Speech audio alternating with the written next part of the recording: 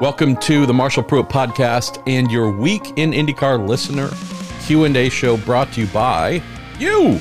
You all power this. You have powered this since the very beginning and really do appreciate the platform you create for my silly self to check in with y'all on a weekly basis, talk about IndyCar, all driven by your questions. Started this back in, I think, 2017. The podcast started in 16, but I believe we started doing this, I don't know, 2017, something like that, end of 16, I forget. But it was me and my man Robin Miller, and we did these for about 20 minutes and used your questions, and I don't know how we did a 20-minute podcast, but we did. So, anyways, these can run, if you're a first-time listener, hour and a half, 2 hours, sometimes a little bit longer, depending on how exciting the race happened to be, if there's big news and movement going on in the paddock or whatever else. So, can't tell you how long this one will be, but I'm guessing 2 hours or so. So, buckle in. If you got other things to do, well, come back and listen later. Or for some of you who like hitting the 1 1/4 times speed, 1.5, I don't even want to know what I sound like at 2 or 3 times the speed, but it's probably very chipmunkish. But nonetheless, lots of great stuff to get to. All the questions put together by our pal Jim Kaiser, who was in attendance last weekend at the track that we formally refer to as WeatherTech Raceway Laguna Seca. But for those of us who are locals, it's Laguna. It's Laguna Seca. And you can put other names on top of it, and we'll reference it once to comply with their little requests. But nonetheless, Jim was at Laguna, was able to bring his kids and just have a good old time. I didn't get to see him, which I'm not too happy about. That's my fault, 100%. But I am glad that Jim was able to attend. And once again, huge thanks to him for putting together your questions each week. Also, Cooper Tires, great to see more talent rising on the road to Indy here. Those young drivers using Cooper Tires the whole time.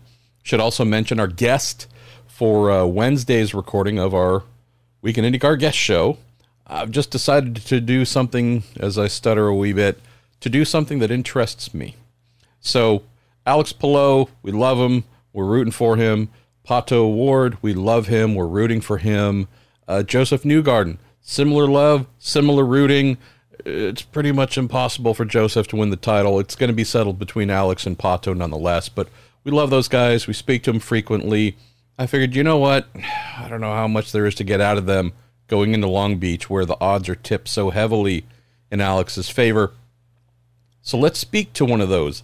Cooper Tire Shod, next generation star. So our guest for Wednesday's episode will be the Kyle Kirkwood, our man, kicking butt in Indy Lights, leading the championship, just swept the weekend at Laguna, and holy cow, do you want to talk about swept. In round 1 at Laguna, I think he had about a 5.5 second lead built, then there was a caution, that went away, then he built out another good lead, won the race. On Sunday, take it easy on him, kid. Like, what, a 26-second lead? One of the biggest ever in Indy Lights, ever? So, yeah, he and David Malukas, another young American star, they're fighting it out. Kyle's got the points lead back, but one more weekend to go here, beginning of October, mid-Ohio. 2 rounds, going to settle the Indy Lights Championship. But nonetheless, we're going to have Kyle on the show. Just, we're standing on faith that for Florida's amazing young open-wheel talent is indeed going to be an IndyCar next year. So look forward to having him on the show. Had him on the podcast once or twice before, but anyways, this time you're going to get to talk to him like he's an IndyCar star and throw in all kinds of great questions for him. Also, a big thanks, huge thanks to Justice Brothers, all that they do for us and have done for us for quite some time. And then finally, TorontoMotorsports.com. Pay a visit. They have a lot of fine and fun things to buy. If you like motor racing memorabilia, t-shirts, hats, stickers, models, all kinds of stuff, TorontoMotorsports.com is your place. Another little quick note there. Tend to buy and then try and sell seasonal items. Could be a driver that is linked up with TorontoMotorsports.com. Keep in mind the season's about to end, so there's probably some really good merchandise to look at there that you might want to take home. I don't know if they're discounts. I didn't ask our man Derek Koska, who runs TorontoMotorsports.com, but I'm guessing there might be. He's also selling some Robin Miller stuff at my request, with all the proceeds going to charity. So, mention on the Robin side, thank you to all of you who have bought the Robin Miller Memorial stickers, with all the proceeds going to St. Jude's. Haven't done an update on that on social media of what money's been sent there. Honestly, I've just been waiting to find a little break between this 3-week in a row IndyCar span to do that, but we've sold a fair amount, and I haven't been pushing them, and I haven't been posting their availability for, I think, most of this month now, just because on these kind of 3.5-day stints between races, getting home, all the things we have going on the home front, appointments and chemo and blah, blah, blah, I just haven't had time to push them, promote them, and generate more charity money there, because I just don't have the time to put them all into envelopes and write addresses and lick stamps and that kind of stuff. So please don't take that as an excuse. Just I've intentionally dialed down the, hey, there's something cool you could get here to help in the name of charity. Been waiting to get through Long Beach, and then I'll make a stronger effort there again. So, but if you are interested, check out MarshallPruittPodcast.com. Go to our little merch page, and I think the Robin Memorial stickers might be the first thing sitting there. So, nonetheless, there's that. Last thing or two before we get rolling with your Q&A. I'm going to take a sip of coffee here, which I shouldn't be doing at 6:59 p.m. on a Monday evening. Want to just open my little heart and say how much I appreciate so many of you who reach out in person, by email, by DM, by whatever communication method you prefer. The kindness, the care, the generosity, the just finest side of humanity that so many of you take the time to share and demonstrate. It is... I'm a person who makes a living not being able to speak very well into a microphone, but also writing words that are occasionally not terrible. Nonetheless, I make my living with words, and yet you all leave me in a pretty good state of flummoxing. Just thank you. I'm running out of ways to say that, but I am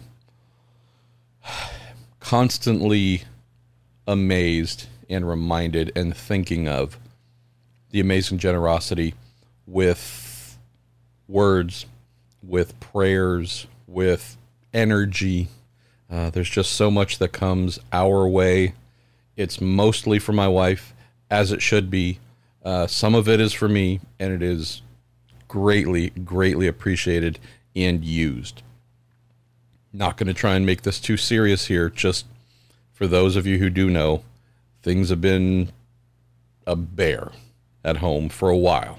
And believe it or not, the little keep your heads up and the little kindnesses and the little everythings that so many of you think to share, the thoughtfulness, these things do make a difference, and they are received by us. And I feel guilty a lot of the times when you all say these things, share these things, stop me, which has happened countless times now over the last 2 weeks at Portland and Laguna. There's truly so many other people in the world who need those prayers and the everything else, the kind words, more than we do. It's not false modesty, it's fact. And yet, you all continue to embrace this dumbass guy who covers motor racing. He used to work on the other side in motor racing, and his wife, whom none of you, I believe, have met. And she's an introvert, not an extrovert, so she's not popping on here all the time or whatever else. But I was sitting in the media center yesterday, before the race, right before the race started, and I'm just looking around, and I'm seeing many, many, many other reporters, and I am positive that some, if not many of them, have their challenges in life that are real. We all have challenges, so that's the obvious statement alert, but have real challenges they are facing, if not directly within their own lives and bodies, and otherwise a parent, a sibling, whomever, was just sitting there looking out upon many and realizing how crazy and amazing it is that you all have just constantly embraced us, embraced me, and made us feel like we are something, I don't know, important, worthy. I don't know exactly what it is, but just thinking about how much you all continually give to us with your spirit and warmth and love. I just sat there staring at other folks, truly asking, why me? Why us? I don't get it. I don't understand it.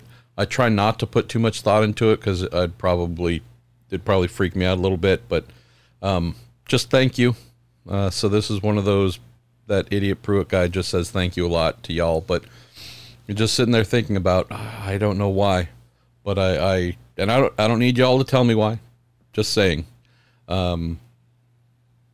thank you, and I'll leave it at that. Another thing too, again, I apologize if it's a little bit too serious to start off the show, but was stopped by one old friend in the IndyCar paddock, and obviously their identity and all that is not for sharing, but who told me that they are in a cancer fight right now. Another much older friend, much older acquaintance, stopped me on Sunday to say they are in by comparison, massive cancer fight.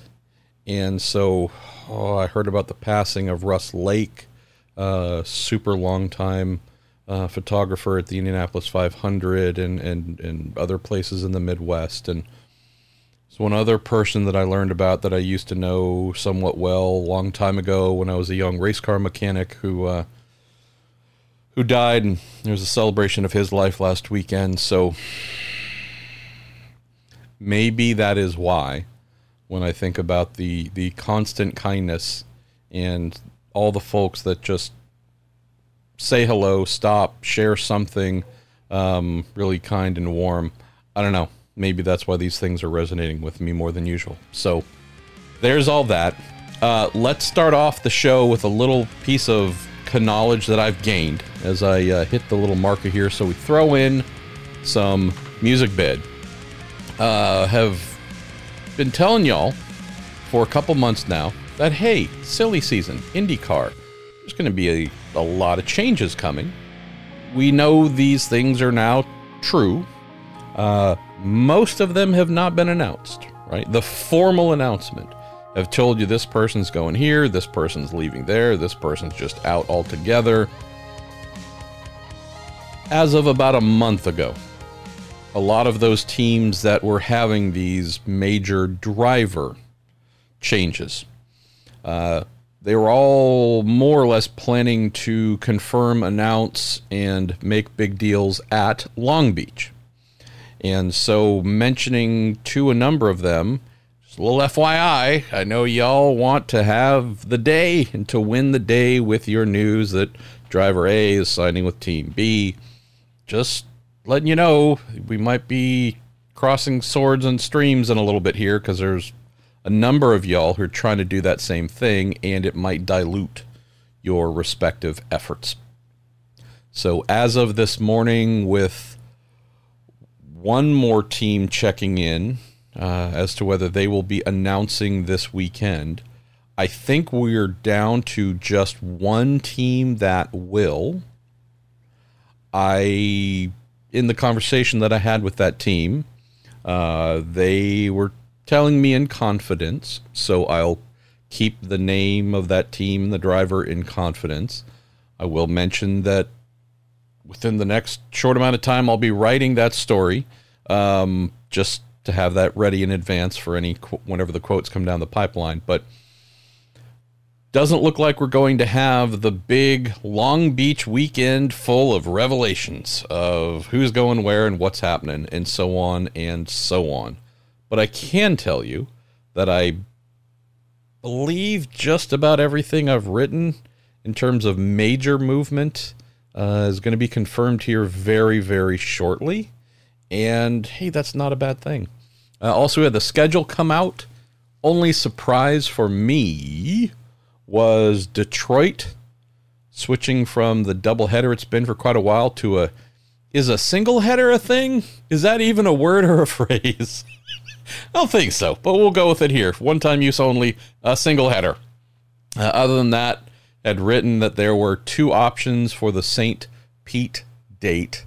The first one that I had heard, should I kind of say from the horse's mouth, of March 6th, turned out to not be the date. The city council chose February, whatever, the last weekend in February. But yeah, that was an interesting thing to discuss with IndyCar team members after the race. I know that the season's ending earlier than it is this year by 2 weeks or so. I'll share with you that of the crew members that I spoke with, some of them fairly new to IndyCar, a couple of years experience, some been around for decades. There was a somewhat universal, wow, okay, it feels like next year is going to be kind of long, and we're already worn out with this year's being a little shorter than expected. So not sure if the stretching it out but having a little bit more breaks in between events will bring down the general tiredness, or if there'll just be a weariness over the duration, no matter if the pacing slows down a little bit more than we have this year. But nonetheless, 17 rounds. Here we go. I don't want this one to end, but I am at least somewhat happy that next year starts, I think, sooner than ever. I was speaking with my pal Mike Zizzo, former kart and IndyCar comms director. He's now working with NTT Data. We were trying to figure out, can we remember a kart or champ car or even IRL or whatever season starting this early? And we couldn't come up with one. So maybe there is and we just forgot it. But yeah, the idea of kicking off the IndyCar season at the end of February, that's a little funky. That's a little funky for sure. So, all right, well, it is time, officially time, to get rolling with your cues. And maybe, if I'm not a total moron, I'll get some A's out to you. That kind of sort of makes sense. I don't know. You trust me. We'll see if I maintain your trust by the end of the episode. All right, let's go. Kicking off here with our pal Hrishi Deshpande. We've got a series of fun Laguna-related questions here, some a little more serious than others. But Hrishi opens the show with, now that both the squirrels and rabbits will be seeking revenge on Colton Herta after Sunday, who should he fear more, an army of squirrels or an army of rabbits? Or maybe a joint force with both? He also asks, will Big Chungus be sent on a diplomatic mission to diffuse tensions? I don't think our big boy there does a lot of defusing. I think he intensifies tensions, Rishi. So, yeah, that's probably not the emissary we will be dispatching to Valencia, California, in the General Herta compound. Yeah, I was sad about the bunny rabbits. We used to have bunny rabbits when I was a kid, and I was in charge of feeding them and looking after them. So I have a soft spot for bunny rabbits, but yeah, that made me sad. I recall, I think I mentioned on the show before, I think it was a 1988 Laguna IndyCar race where Al Unser Jr. in his Gallus March 88C, I forget what engine they had that year, he hit a bunny rabbit, right front corner, and went into the side pod.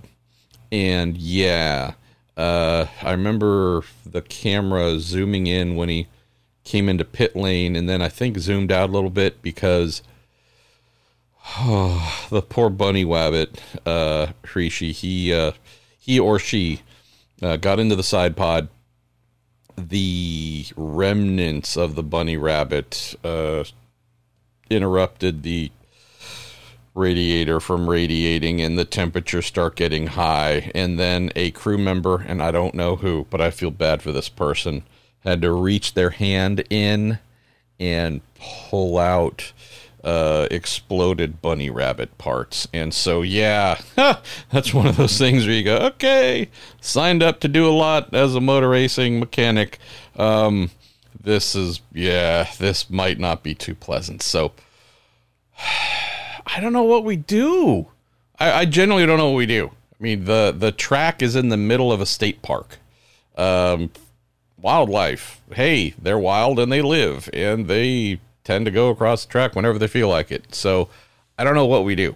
I'm glad, though, we're not talking about deer or tall wildlife that could really cause problems. So there's that. Thanks for the kind of fun, but turned into a little bit of a gross opening question. Rishi, our man Daniel Summersgill says, what would you say that Laguna Seca was, or would you say that Laguna Seca was Romain Grosjean's most satisfying race of the season so far? It says, hashtag me personally. Yes, he has had 2 podiums already, but he had to work hard for his 3rd place Sunday after the weekend started so ominously with the pace car incident on Friday. Would absolutely agree that it sure looked like it was his most satisfying event of the year, Daniel.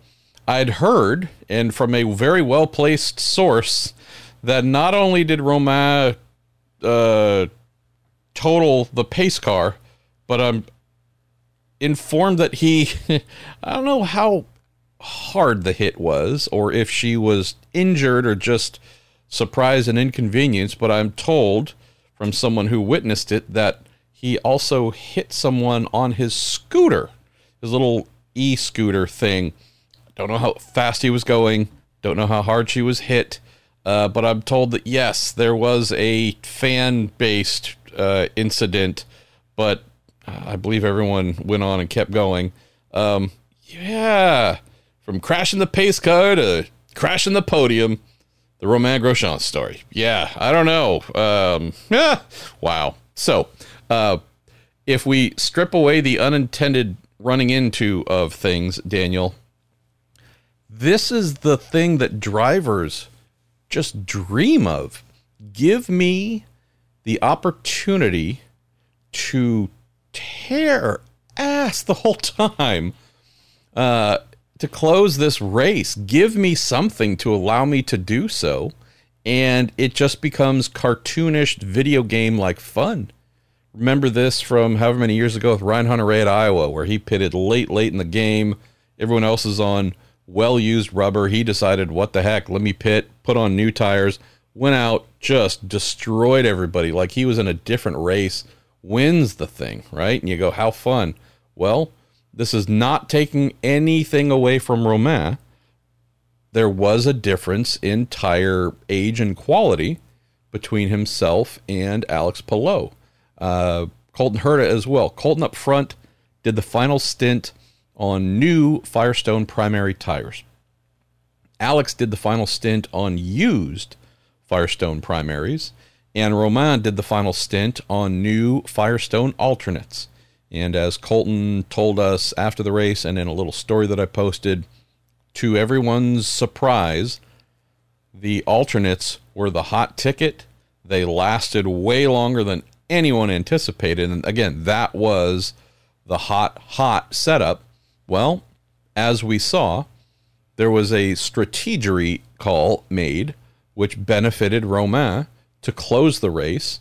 And because the Dale Coyne Racing with Rick Ware Racing outfit said, hey, we're going to consume our primaries early and try and end on a high note with the alternates, well, Colton up front, they went a little bit opposite direction and ran on reds for a good while. And then same with Alex, and were left with their primary options to close the race.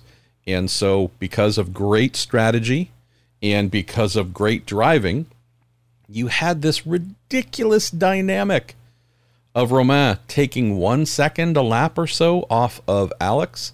Keep in mind that Colton was even farther up the road leading, also dealing with a little bit of traffic at times too. But there were some laps where Romain was 2 seconds faster than Colton. Again, the distance was great enough to where there was no real concern that he was going to catch the leader, but good Lord, he was flying. So you have someone on great tires when those he's pursuing are probably not on as great a tire. You have someone who is supremely confident in his car. His race engineer, Olivier Boisson, obviously did an amazing job with setup. And so you just have this perfect storm, Daniel, of those up front doing their best, driving hard, but somewhat pace limited, throwing a little bit of traffic, and that adds more complexity to it. And then you got the guy who's just flying like an eagle, Phoenix in his case, but just flying, free as can be, attacking, no concern whatsoever. Only thing that I think prevented Alex becoming a real target he might get by was that clash late with Jimmy Johnson at the corkscrew. You remove that, you put another couple seconds, or you remove a couple seconds from the deficit, and yeah, he crossed the line, 1.7 seconds behind Alex? I can't tell you exactly how much time was lost in the deal with Jimmy, but it feels like it might have been, 2 seconds or so, 1 or 2 seconds, maybe even 3. So again, except for that, we might be talking about the guy in second, might be talking about the championship being a little bit closer, even though still somewhat remote, but for Pato, but the championship being a little bit closer, a little bit more interesting heading into Long Beach had Palou finished third. So, yeah, a dream scenario, Daniel. Truly, I can think of one time in my brief 2-ish year open wheel racing adventure in a Formula Ford where I don't remember the exact race, but I do recall that it was raining and we had a brand new set of, I think, Goodyear rain tires. And at least in this period, a really long time ago, those were the hottest rain tire you could get on the amateur Formula Ford racing level. And for whatever reason, the majority of the others that I was around were on some other brand. And I'm just saying, man, I felt like Ayrton Senna in the wet in my 1980 Taiga Formula Ford, whatever. It was insane, right? It was just insane. Grip was magically appearing where it was not appearing for many, many others. Now, those who are truly talented and qualified way farther up, I was never going to get to them, even with the amazing tire advantage that I had. But at least for those who had similar levels of talent, as your reporter here, I can report to say that I just ate them for lunch. There was nothing they could do, but it wasn't me. It was the tires. So in this case, you have Romain, where it was certainly him. Even if the guy was on new or used primaries, it just feels like he was on such a charge. I don't know if he would have gotten by everybody that he did, but he was raging. And that was so much fun, Daniel. So I know what it's like to have that thing where you go, ooh, I'm a little bit better than those around me. And that elevates my approach. Whatever intensity that I would normally have. There's just an extra gear here where you go, ha, ha, ha. That was Sunday for Romain. So happy for him. Texted him after the race, congratulating him. He responded warmly, which was a surprise. I thought that text was just going to go out and never be returned, but hey. So anyways, Alex Palou, if he wins the title, is going to be one of the greatest stories we've seen in recent years. Pato O'Ward, if he were to win, same exact thing. One of the greatest stories we can tell that has happened. The youth movement, the international flair involved with this that'll hopefully bring in more audience, more followers, whether from Spain, Mexico, Spanish-speaking world in general. Two guys that are only in their second full-time season of IndyCar. I mean, we can run down the list of all the things where you go, wow, this is going to be amazing. One of the two of those guys are going to win the championship. I still don't know if either of those stories will beat Romain Grosjean finishing whatever it ends up being, 14th in the championship or, whatever. I still don't think, Daniel, we're going to have a single thing happen this year. If we're talking, year-long arc, let's talk about the major items that stood out. The love affair that has emerged between Romain Grosjean and IndyCar, and then coming back his way from IndyCar fans to Romain Grosjean. This year-long love affair, bringing his family with him, the traveling the country in a motorhome and shooting his videos and sharing his life. Give me something else that is just more heartwarming, more surprising. This is a gift. Like, this guy is a gift to us. The driving side, we know that. The guy's crazy talented, has been forever. The fact that he's been able to come here in less than one full season, seemingly achieve the American dream. All the things that he never had in Formula One, except for that one season with Lotus, but effectively 90% of his Formula One career was something where full satisfaction was not there. The fact that he's been able to come to America, reach heights within himself that I don't know if he'd forgotten about or thought might have set sail or what it is, but the amount of fulfillment that we see within him, Daniel, and I thank you for asking this so we can just spend a little bit of time giving him some love. If you're an empathetic person, this guy's your hero. This guy's your favorite driver. If you don't really care about that stuff and you're just more of an X's and O's and black and white and finishing records and that kind of stuff, I still wonder if Grosjean is kind of making you feel a little misty-eyed every now and then. When's the last time we had an IndyCar driver make us feel a little bit misty-eyed? Probably it'd be someone that won the Indy 500. And as they should make us feel misty-eyed, seeing their reaction, how much it has meant to them. When's the last time someone conjured these kinds of feelings within us who's never even done the Indy 500, who's only done one oval race, who hasn't won a race yet, and yet we feel like he's a gift to us. He's reminding us how amazing IndyCar is, how much it can mean to someone. For those of us, again, who've maybe been around it for a long time, and it's not that you become jaded, just, look, you do anything for 10, 20, 30 years, follow whatever, not going to have the same freshness and crispness that it did in the beginning. How awesome is it to see IndyCar through the lens of Romain Grosjean and to be reminded of how powerful a medicine it can be for the soul, for your spirit, for that competitive animal inside of you. Like, we could talk about this guy all day, what he's done, what he's given back, what he's making us feel.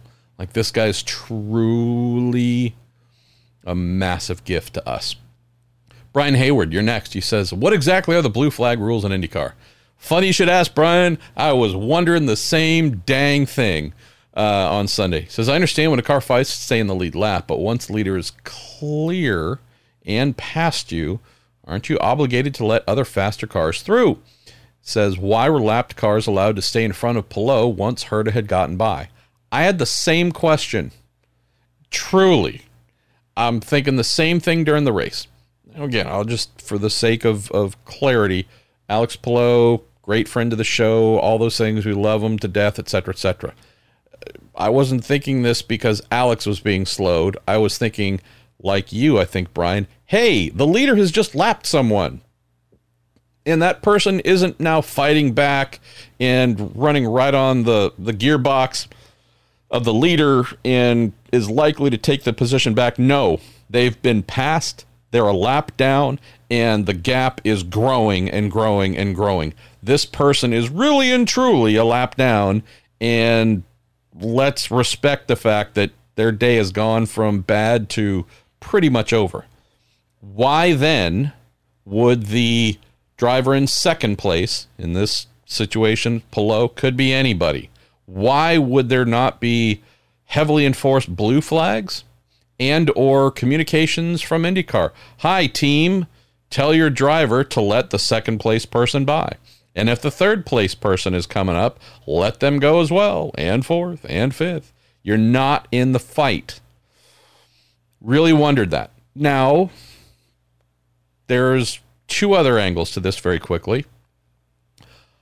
While I don't understand this, and it sure seemed to me that, yeah, there should have been a very clear instruction of, hey, move over. Since there was no move over, we had some drama come in. We had Alex being slowed. And as a result, we just had this amazing thing happen we just covered off with Daniel. Hey, Romain Grosjean.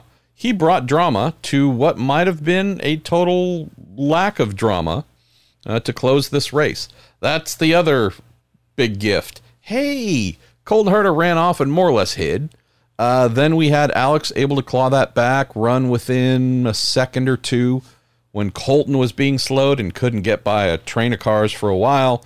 That lead fell down to like 0.6 of a second. But again, Alex didn't have the pace to outrun Colton. He said it. He acknowledged it. It was clear. Frankly, it was clear from Saturday morning that this was going to be an Andretti event, and I expected the Ganassi cars to be good, but even in qualifying, it's very clear that there was just a 10th or 2 missing, and once you get through qualifying and that's missing, other than throwing a radical setup change to try and find it, you're not going to find it.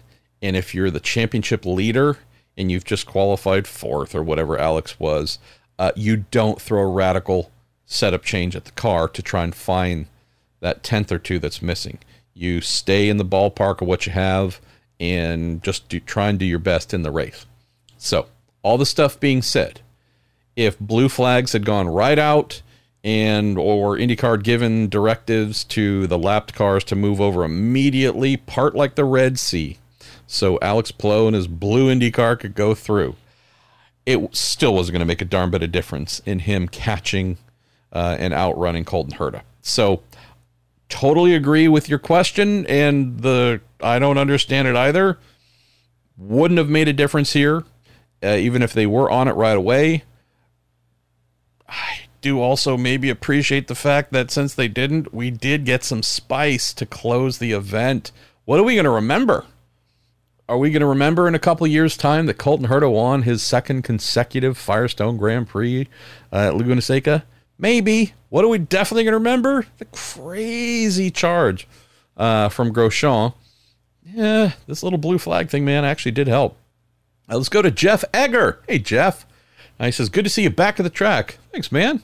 He says, I see you're still sporting the plaid. Rock on. Well, yeah, I don't know why. It's not, I own, it's funny. Is it funny? I don't know. It's dumb, probably. The only plaid shirts that I own and wear are the ones that you see in and around racing.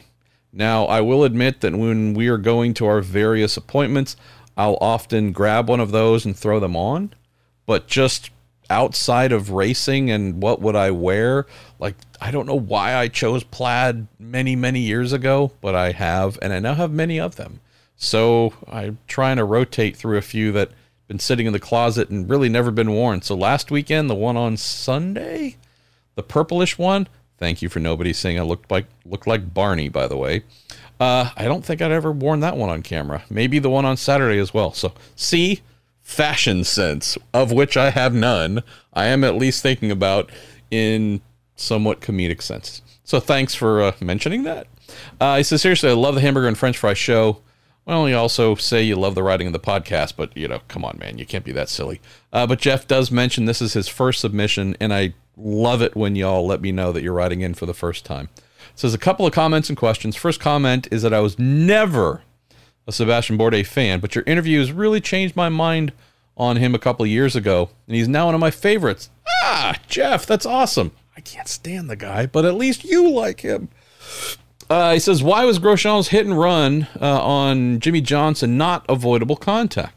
Honestly, I'm glad it was not, as I don't like races or games to be over-officiated. What says you? Also mentions best to my wife and the cats. Thank you. I'm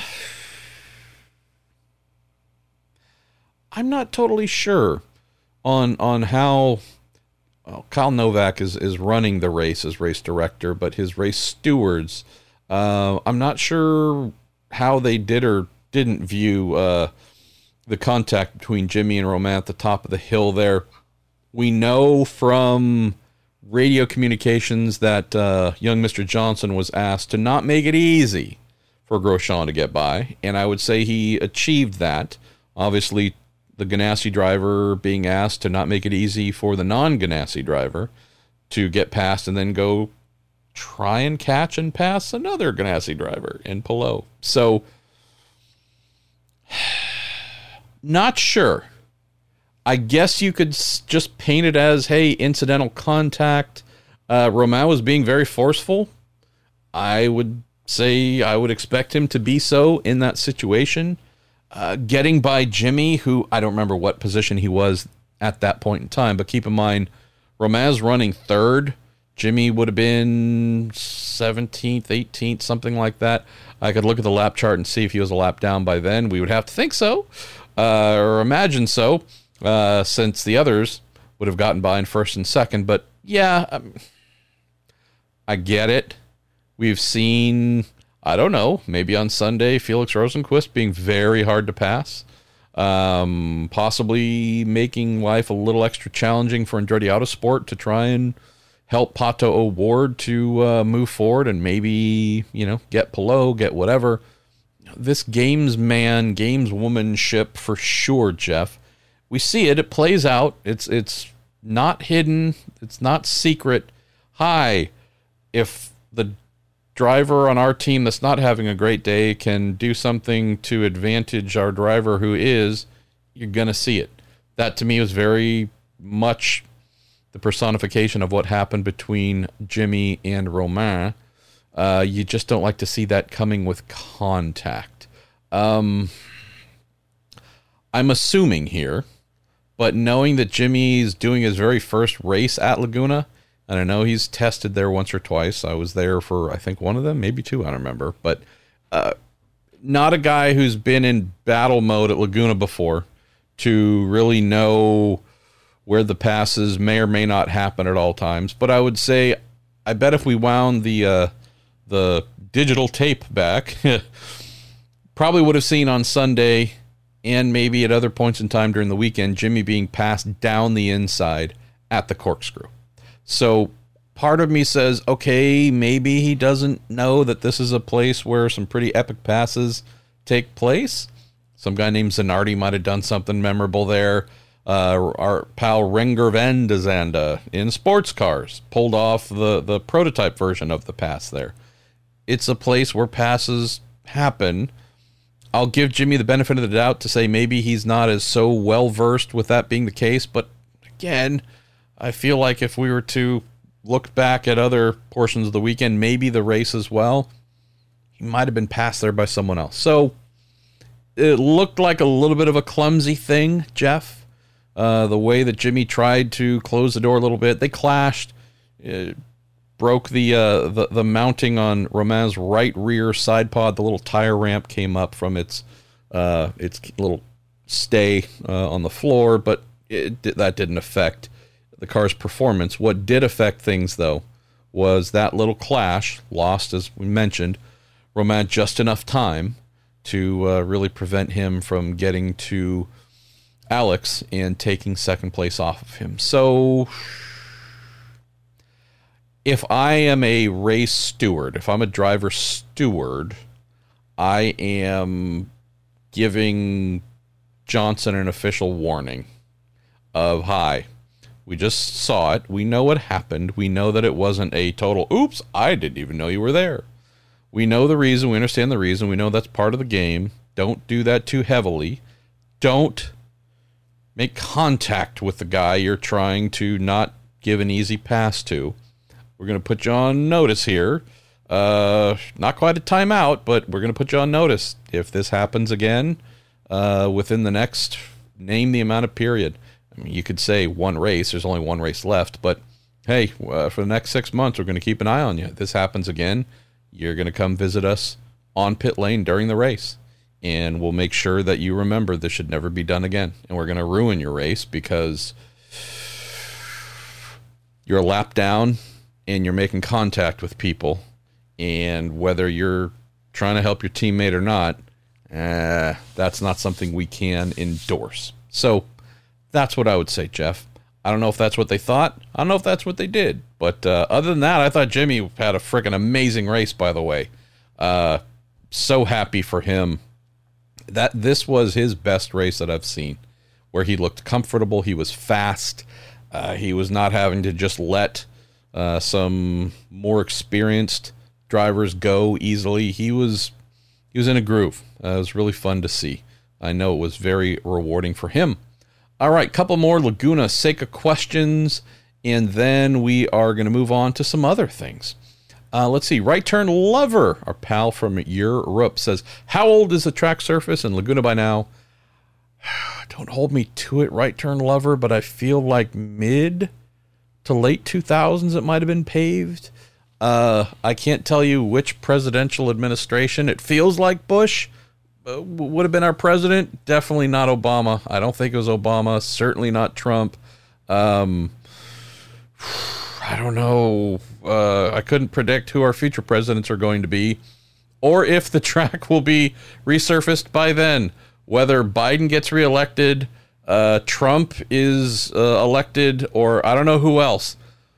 I just feel like we might be through at least one more election before that track gets resurfaced. I can't really go into it. Had an interesting call not too long before I started recording with someone very much in the mix at Laguna.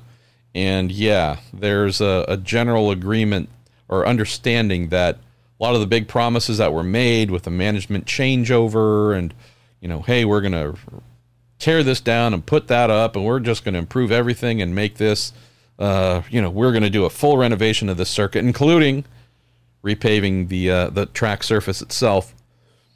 Not a lot of those things have happened. Granted, we know COVID's been a big impact.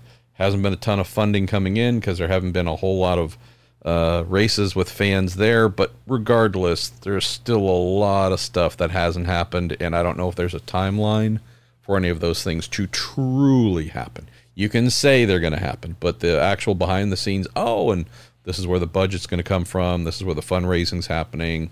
These are the real things to make them true.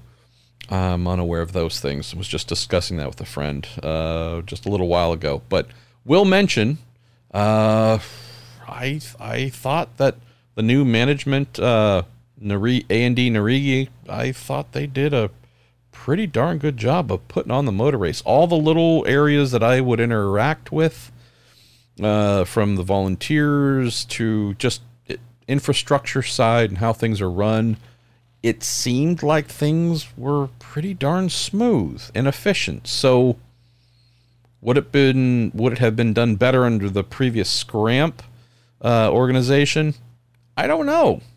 I know that there are some people who were involved there that I would say are truly excellent at their jobs, and I don't know if they've been replaced by folks with the same degree of excellence, but I can tell you without a doubt as someone who loves his local circuit, and I think someone sent in a question saying I'm always tearing it down. That's not true. But anyways, that circuit has been under managerial dumpster fire for a really long time.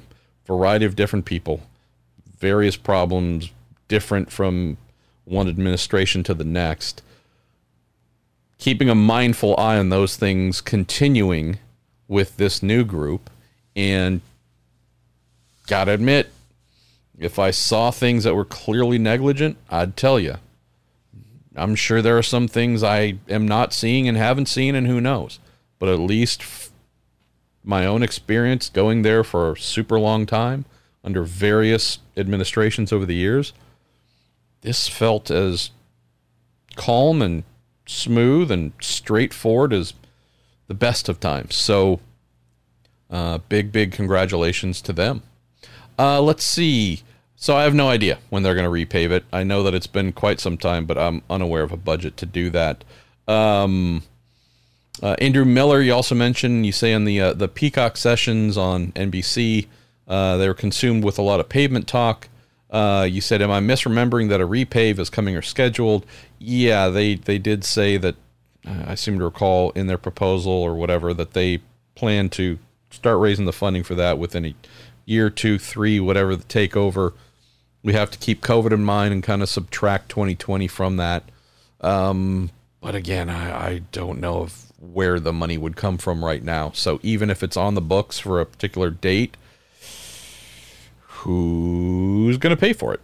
Mike Stoops says, we heard over the PA at Laguna, or heard over the PA that Laguna, there's been an extension for 3 more years, but I haven't read anything official. Says, what do you know? Yeah, I think I got a press release somewhere after the schedule was announced Sunday morning that indeed there is a multi-year extension.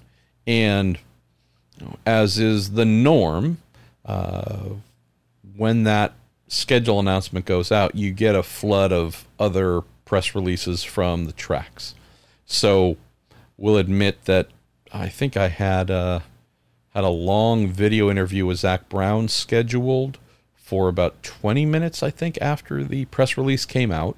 And so other than making sure the advanced story that I'd written, or that making sure that everything was going forward to go out when it was supposed to, I think my brain, Mike, was focused a little bit on the next task.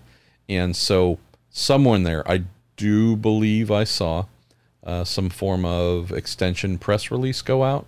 So yeah, cool. So I'm glad that we get to go back. Of the other things that I spend time hoping on, one of them is that there's a bigger crowd next year and the year after and the year after, because that was the only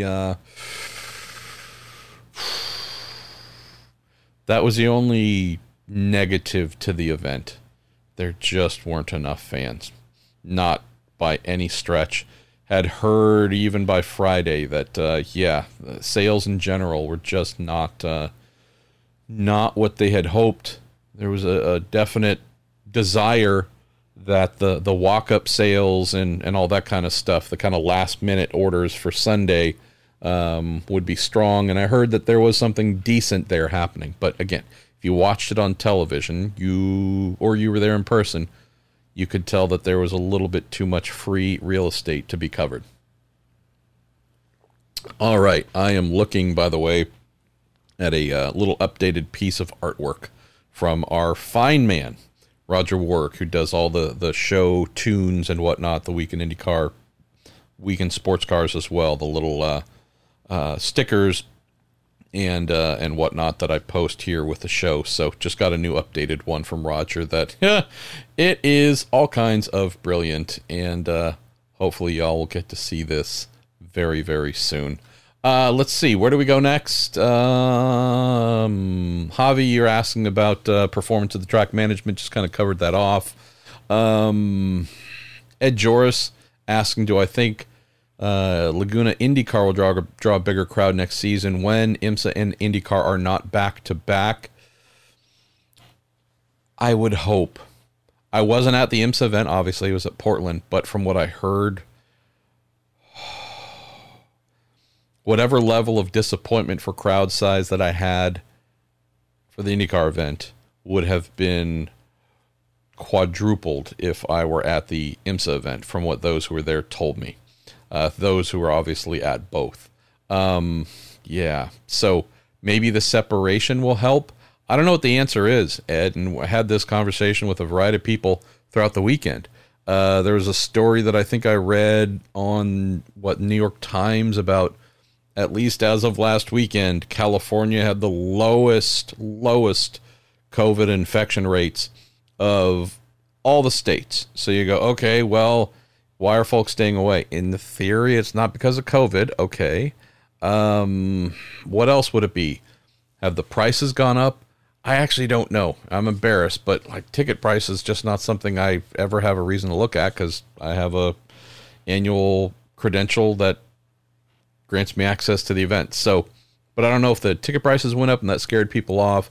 I don't know what it was, but maybe one of the things of having back-to-back, somewhat major series coming to the track on consecutive weekends, maybe breaking that up will indeed help a little bit. Last question here. James Counter says, MP, did you get a chance to do anything regarding having a fried chicken dinner with Alex Palou? Did not last weekend. Failed there. Did have a mighty fine dinner Saturday night with Mike Hull. And he happened to see IndyCar, just awesome person in general. But it also it's the longest term communications employee, Arnie Sreben. I happened to see Arnie in the restaurant and invited him to come join us. And that was amazing. And so we had a great time.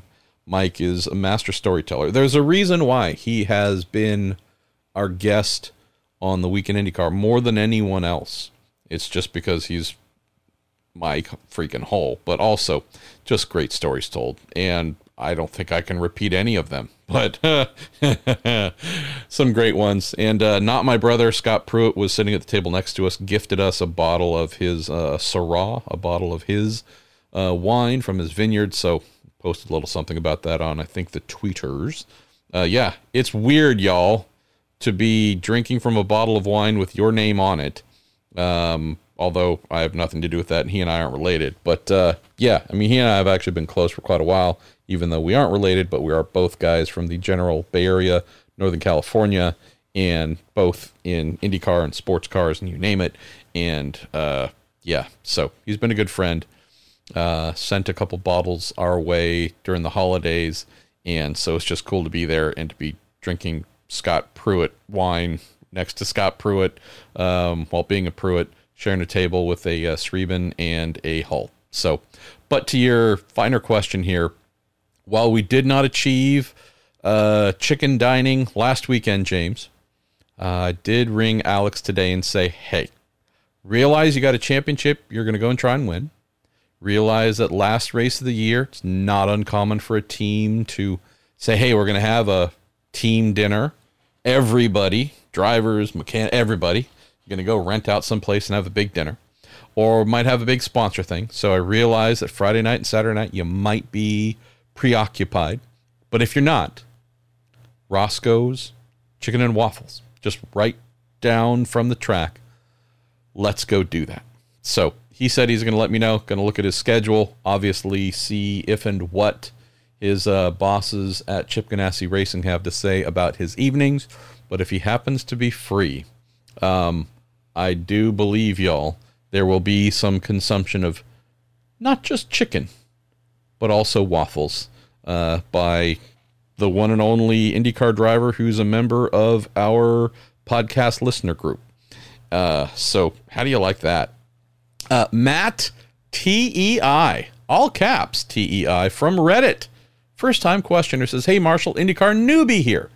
Says the 2022 schedule came out and there are honestly not enough changes. He says, with the exception being the Iowa doubleheader and the Music City Grand Prix. Anyway, my question is IndyCar schedule not exciting enough? The sport appears to not visit some iconic tracks. You mentioned Richmond, Circuit of the Americas, etc. And I'm honestly worried as IndyCar's two big rivals are both adding tracks next year. It's an interesting angle, Matt, and thanks for sending in a question for the first time. So there's this thing I'm sure you know about. It's called date equity, and it's a phrase that, boy, people who run racing series in North America love to mention that. And I get it, and I understand why it has value. Date equity. We want folks to know that every year, more or less the last weekend in May, Labor Day, whatever. Is that Labor Day? I always forget what holiday it is. But anyways, end of May, you're going to have your Indy 500. Middle of April, you're going to have your Long Beach Grand Prix. Again, you can, middle of July, you're going to have your Toronto GP. A number of dates on the calendar where you know where they're going to be year after year. And so that date equity, fans knowing that they can make sure to request vacation time at this specific period before 5 years from now. We can talk about the 2026 schedule or 27. In theory, you can put in for your time off to fly out to Long Beach because you know somewhere in the middle of April that's going to happen. You can probably pick the date right now. So I get that. And with that comes a desire, with that consistency, to keep going back to the same places. Now, just step back a moment to Monterey, which I just mentioned. It's my home track, one of my two home tracks. I love it. I want it to succeed like you wouldn't believe. But if next year, in the year after, and however long this contract is, if it still looks like a bit of a ghost town, I hope for IndyCar's sake, they say, Monterey, we love you. We hope to see you in the future, but you're doing nothing for us, right? We know that sponsors love coming here. There's value there. That's nothing to do with TV ratings or ticket sales and looking healthy and vital and just, ugh. But hey, our sponsors love it, so we'll keep coming out. But I think there would have to be an honest reckoning in saying, you know what, we love you. We do. We really do. But we look weak. We look unimportant. We look like, if you were wondering about whether you should come out, don't bother. Because despite all the pluses, wow, it's in a beautiful part of the world. It's right next to the ocean. There is amazing food. There's golfing, just some of the world's best golfing. Run down the list of all the things that you're going to find in Greater Monterey. And you don't have to sell anybody on it. It's well known to be all kinds of awesome. And you still can't get many people to come out? If the locals aren't fully responding to this, why would folks elsewhere think to spend money in plane tickets and rental cars and hotels and do all this to come out if even the locals don't feel like it's worth attending? So, just to your point, that's where I wonder, does there need to be a bit of a harsher perform or you're gone type thing that Penske Entertainment needs to employ? I don't know. That's the thing. I'm not saying it's right. It could be 1,000% wrong. But just, are there places where you might say, you know what? It just doesn't look like there's enough going on here to warrant continuing. So unless we can come up with something that really works, we're going to have to say farewell and hope we see you once again. So that's my thought there. And maybe that fits into your general premise of, well, if there's not a lot going on, then should we try something else? Is there somewhere else we should go that might be new? If it's maybe an old place we haven't been to for a while, but we think, you mentioned Richmond, we know that was planned, fell through because of COVID, but is this something we should give a whirl? Is there an experimentation element that's lacking? I think that's the greater point you're raising here, Matt. I don't know if this ownership group is the one to embrace free-spiritedness. In a very broad sense, Roger Penske doesn't do things that are unsure and freewheeling and a little bit off the cuff. That's not who he is. Therefore, that's not how his organization operates. But I do think you're onto something here. We've mentioned this on the show before. I don't know, it's been 6 months, a year, whatever. Mentioned it a couple times, but just, and I'm sure others have written about it or spoken about it too. Just the concept of, do we need to keep one date per year for that playtime? Hi, let's go here. It may fail, but let's try. Maybe it won't. I do know that if we just keep going to some of these tracks that don't exactly blow up the box office and just pack the house, well, I know we're probably not going to change anything, not change our fortunes for the better, but COTA you mentioned, I think COTA was dead on arrival when it started. It's never going to be a success with IndyCar there. It's just, NASCAR, sure. Formula One, without a doubt. MotoGP, yes.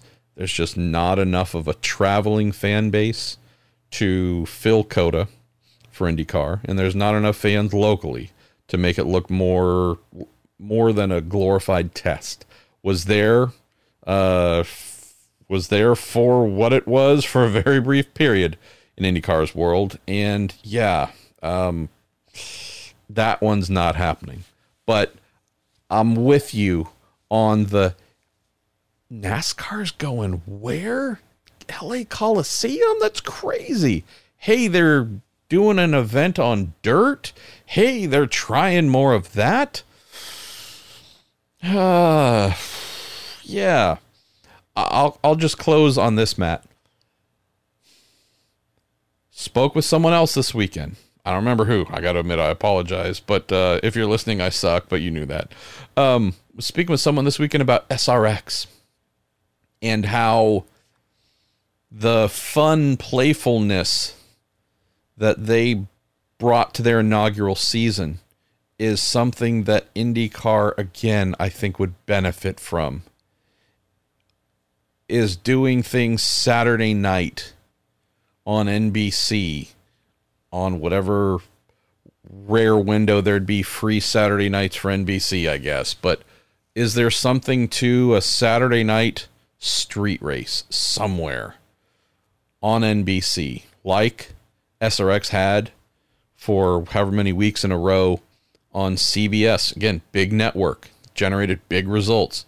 A lot of reasons behind it, get all that. It's not just, there's no single reason for it, but is there just something that seems a little bit too buttoned down and predictable from IndyCar when it comes to its choice of venues and its approach to those events, to where maybe it's holding itself back a little bit?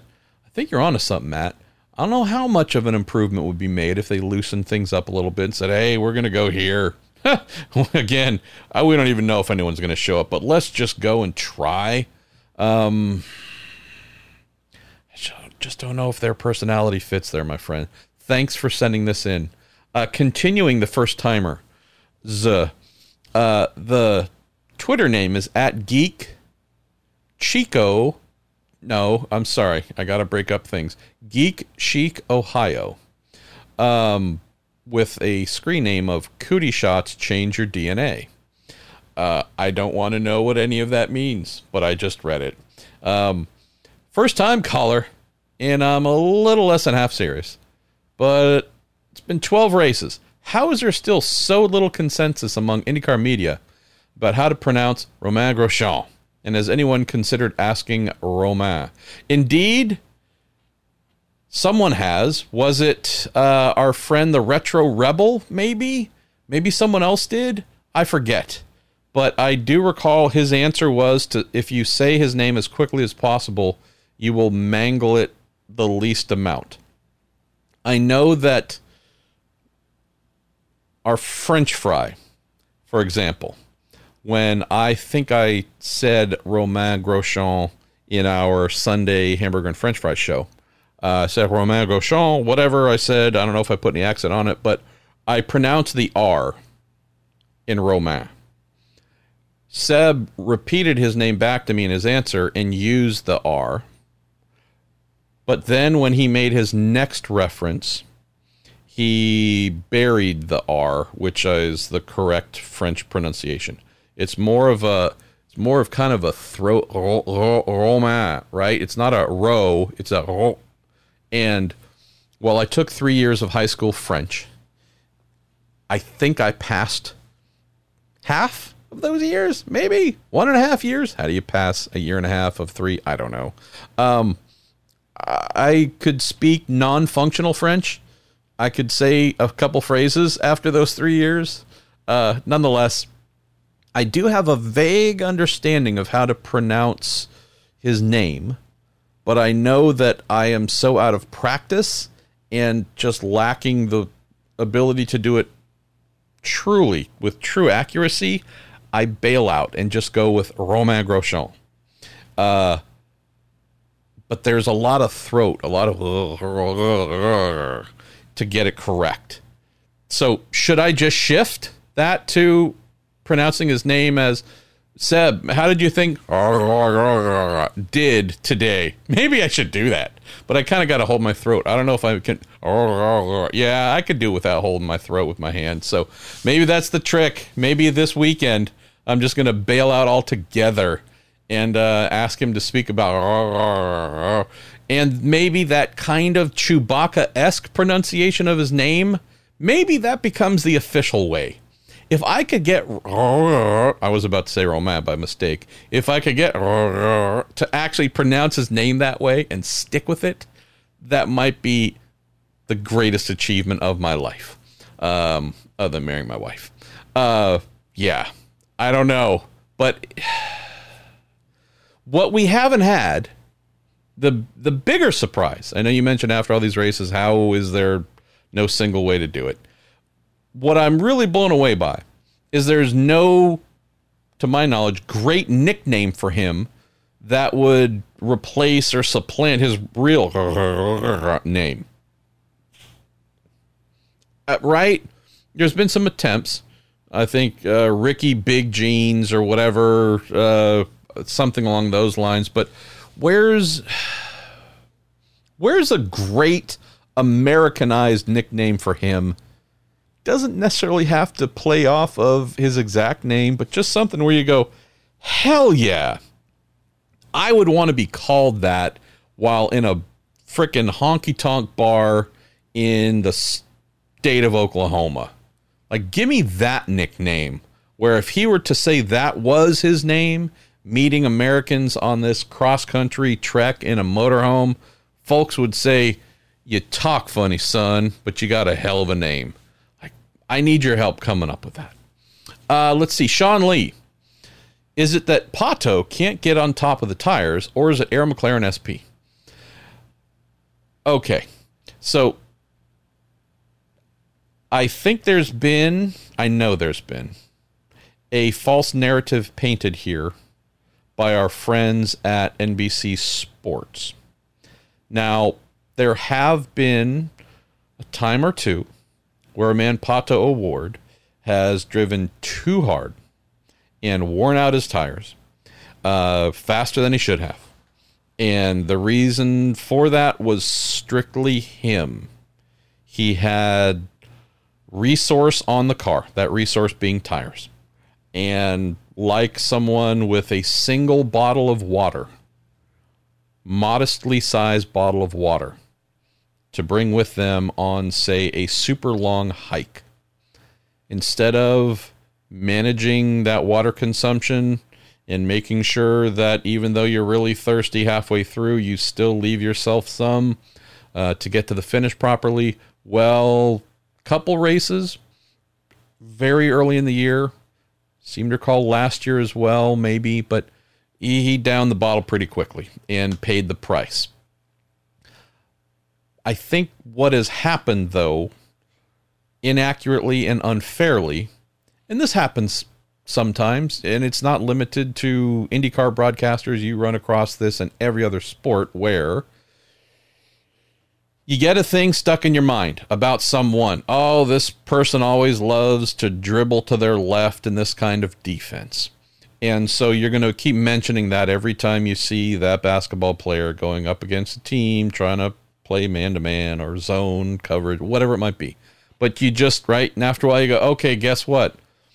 This team is playing that team tonight, and I guarantee you that good old broadcaster such and such is going to trot out, and here, so-and-so loves to go to their left in this coverage scheme, and you go, oh my God, I know. And the player knows it, and the other team knows it. So you know what's probably going to happen?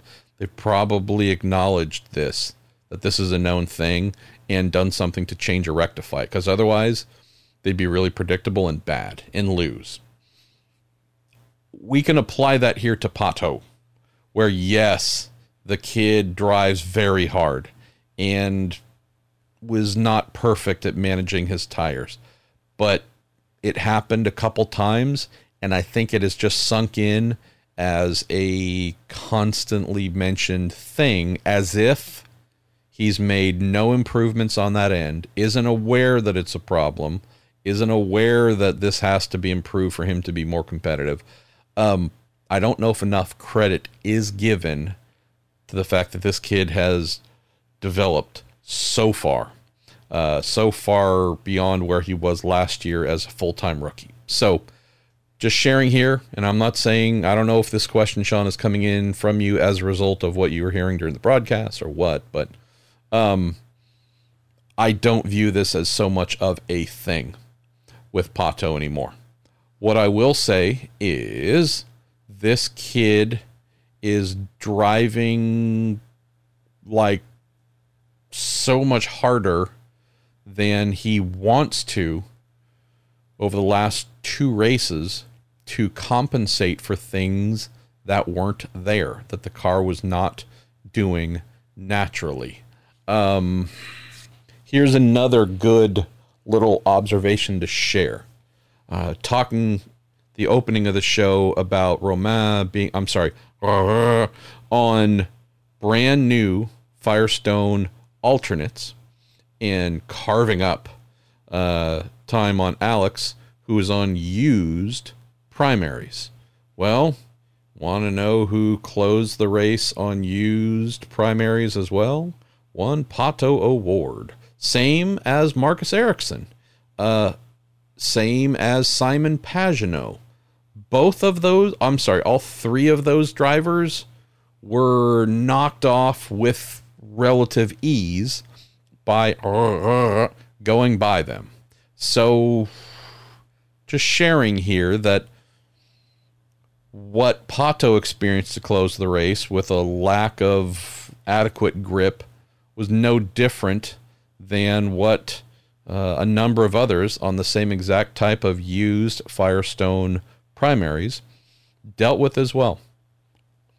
What we had over the last 2 weekends, and this is why we're going into Long Beach with Alex Palou sitting fairly pretty when it comes to the championship situation. Again, hasn't won it, no guarantee, but he's at least not sweating bullets going into the race. The reason this has happened is, to my considerable surprise, at Portland, after they had a very, very strong test there. I mean, Pato, when I spoke to him after their test at Portland, he was floating. He was so happy. They had a bad weekend, y'all.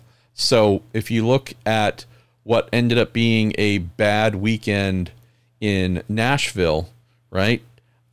Finished 13th there, wasn't pretty, took a hit, but then you think about, all right, strong rebound, the second Indy Grand Prix while Palou had his motor blow up.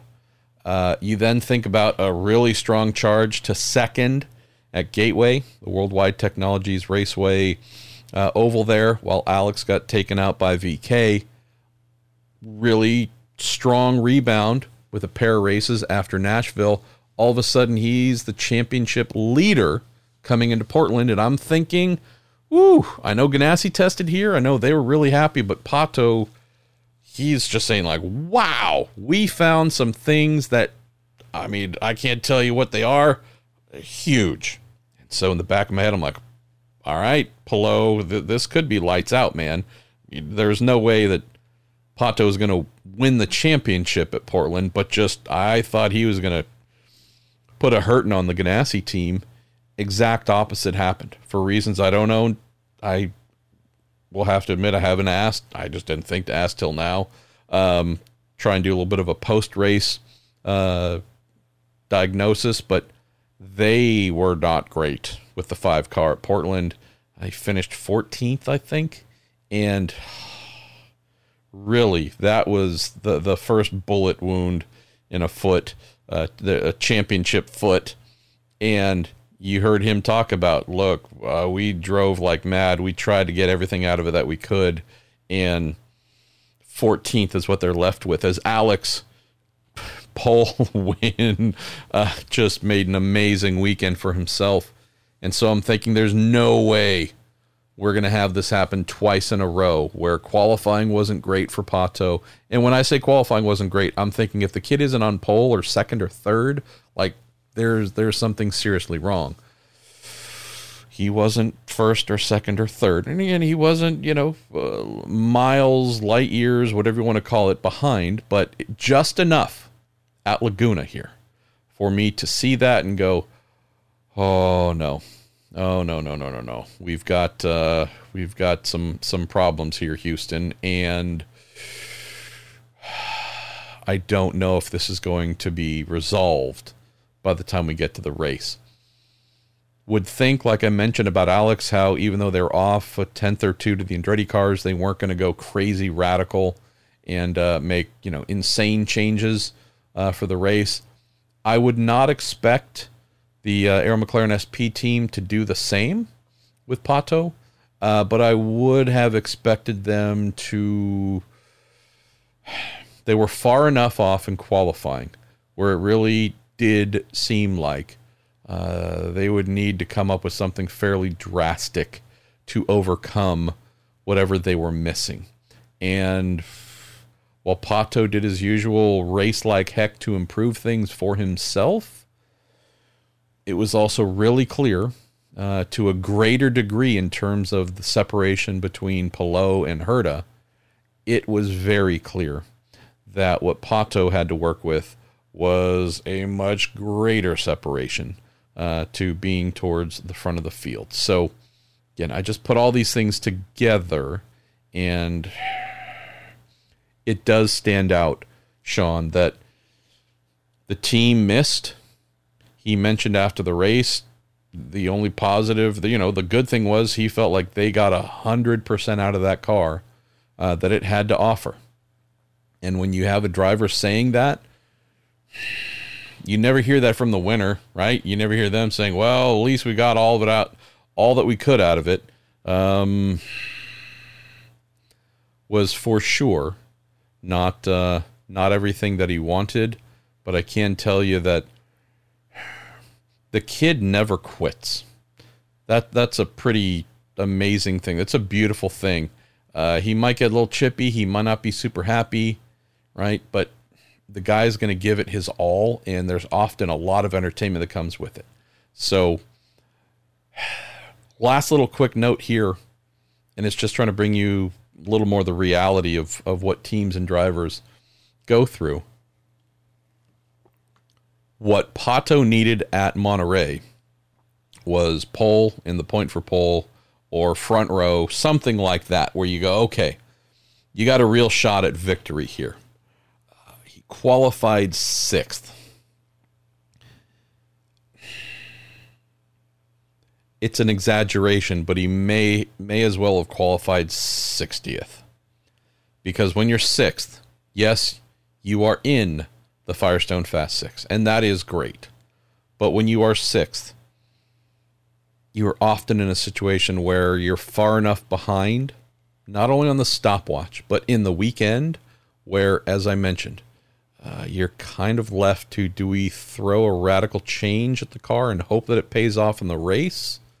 And if it does, great. We're magically competitive in ways that we were not. Now we can hope for a podium or, maybe even better. Or did we just screw ourselves up even more? And now we are truly fighting over 60th place. It's a really hard position to be in. because you're not so close to the front to where you feel like a couple of smart changes and you can get it, and you're not far enough from the back, or you're not close enough to the back to warrant the, all right, Hail Mary time. It's all we can do. It's such an uncomfortable spot to be in, being sixth when you're in the title hunt and you know that every point matters.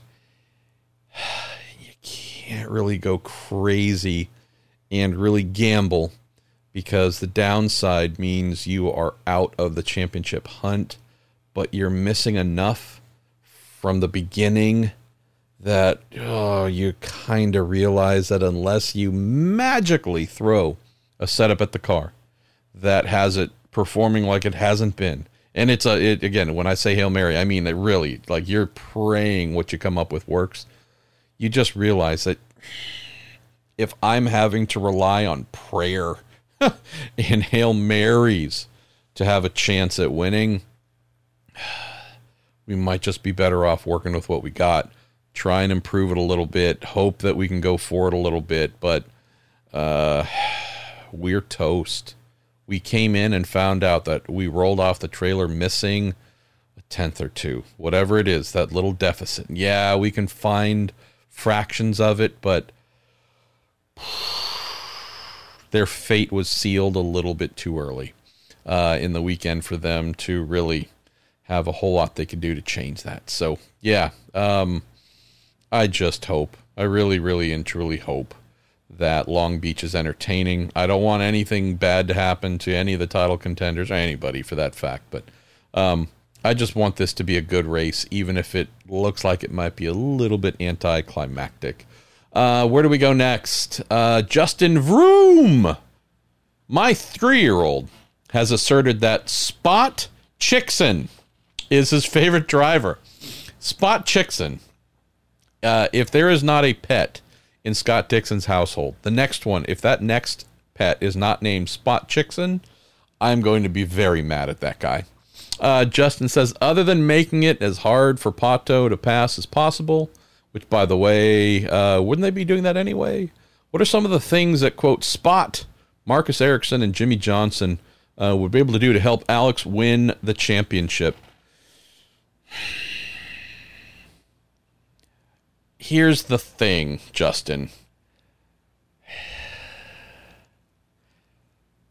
Pato could have a perfect weekend, score maximum points, and all Alex has to do is finish.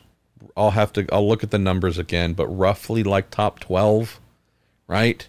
And if you look, and I'll actually look at it so I can speak without total idiocy. If you look at Alex's year through the first, 15 races, he's had 1, 2, 3, 4, 5, 6, 7, 8, 9, 10, 11 of those 15 races. He has finished inside the top 10. And I think all those that I just counted off were actually inside the top 7. So 11 of the guy's 15 races have been inside the top 7. And he only needs to finish, like, again, 11th or 12th if Pato has a perfect weekend. If Pato wins the race but doesn't get the pole, doesn't lead the most laps, like, it's some crazy number. Like, dude, basically just push your car around for a couple laps and you're good. I'm exaggerating. I forget what it is. He has to finish like 16th or 14th or whatever. But it's like, as long as your motor doesn't blow up and someone doesn't crash you out, you're pretty much good. If Pato has a perfect weekend, if Pato has anything less than a perfect weekend, more or less, if Pato fails to win, Alex is your champion. Again, there's all kinds of little things, and, if he gets a point here for this, and again, there's a lot of little minutia to consider, but just in a very general sense, I don't know if Alex needs his teammates to do much. I don't know if Jimmy needs to make it hard for so-and-so to pass like he did at Laguna. I don't know if good old Spot Chickson, that's the best name, Justin. We need to get some Spot Chickson shirts made up for sure. I don't know if they need to do a lot.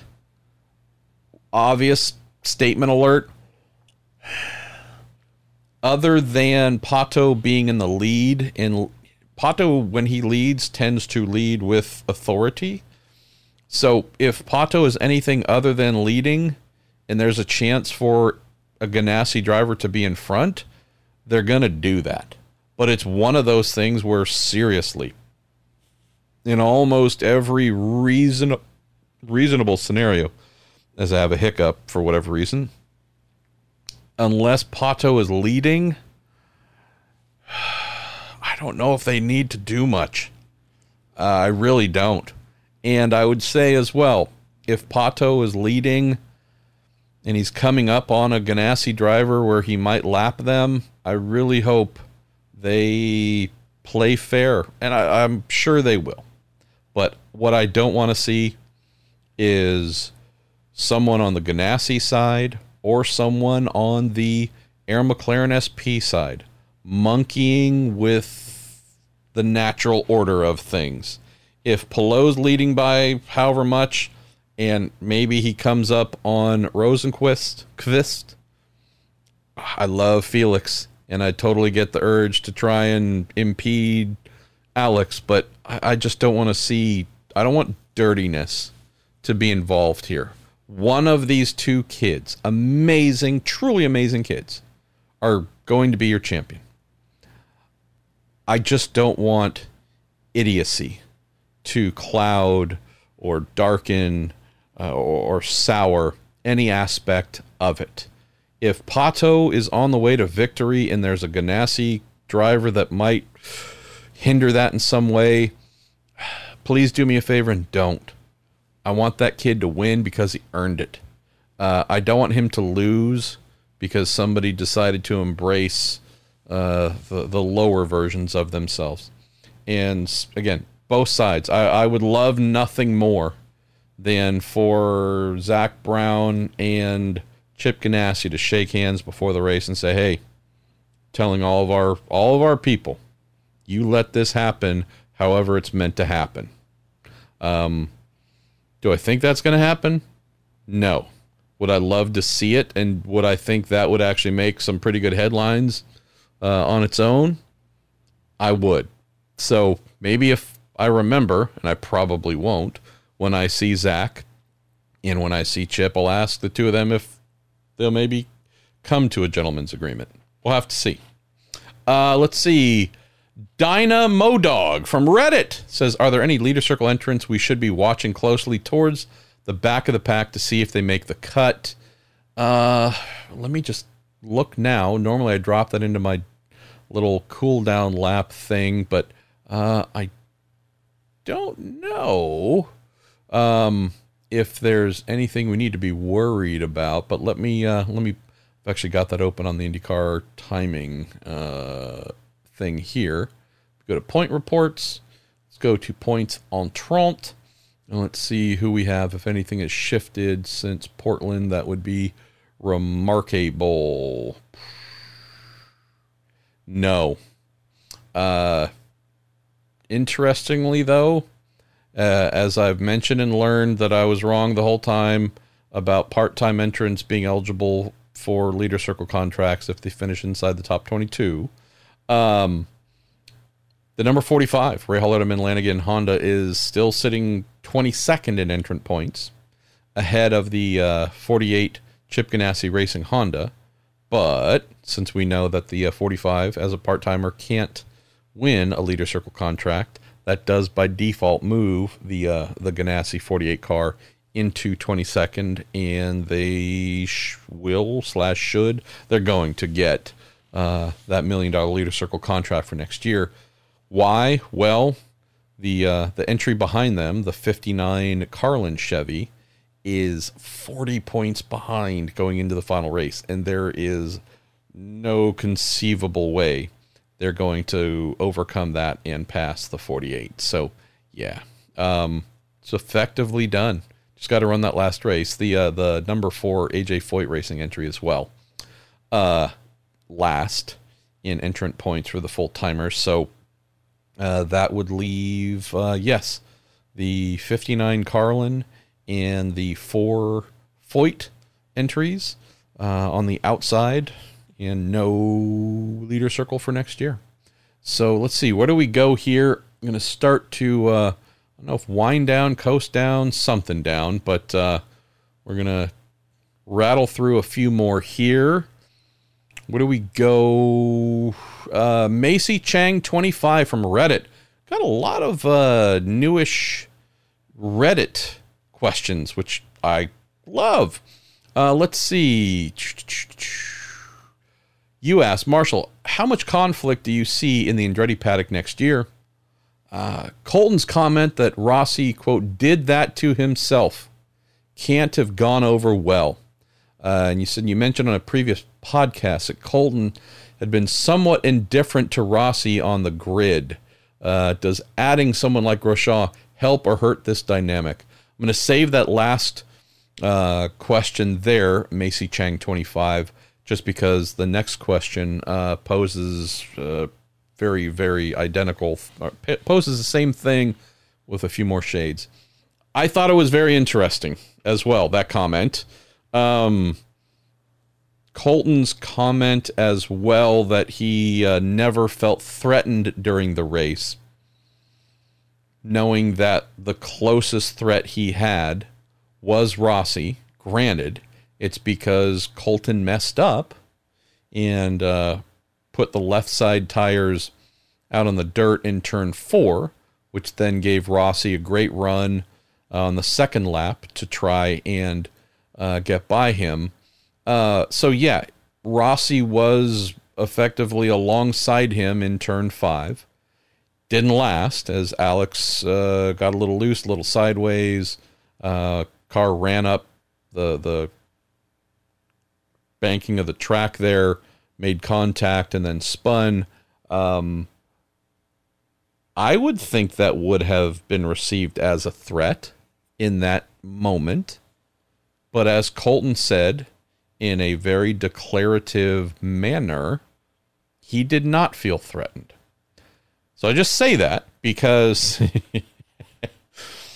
between the Rossi did that to himself and then saying he never felt threatened when indeed his teammate was the closest threat he had all day long, noting again what I witnessed there being kind of a something non-connectedness there.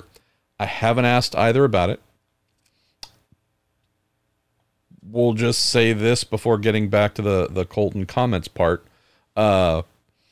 Did get a chance to see Alexander a little bit for a minute or two on Saturday and said hello and, quick little chat about something. Then he had to go, but haven't had a chance to catch up with him on a real level about anything for a little while. So I doubt that's going to happen this weekend because Long Beach is truly a blur for everybody involved. But hopefully in the off season, maybe he can dive into this a little bit. I'll ask Colton as well.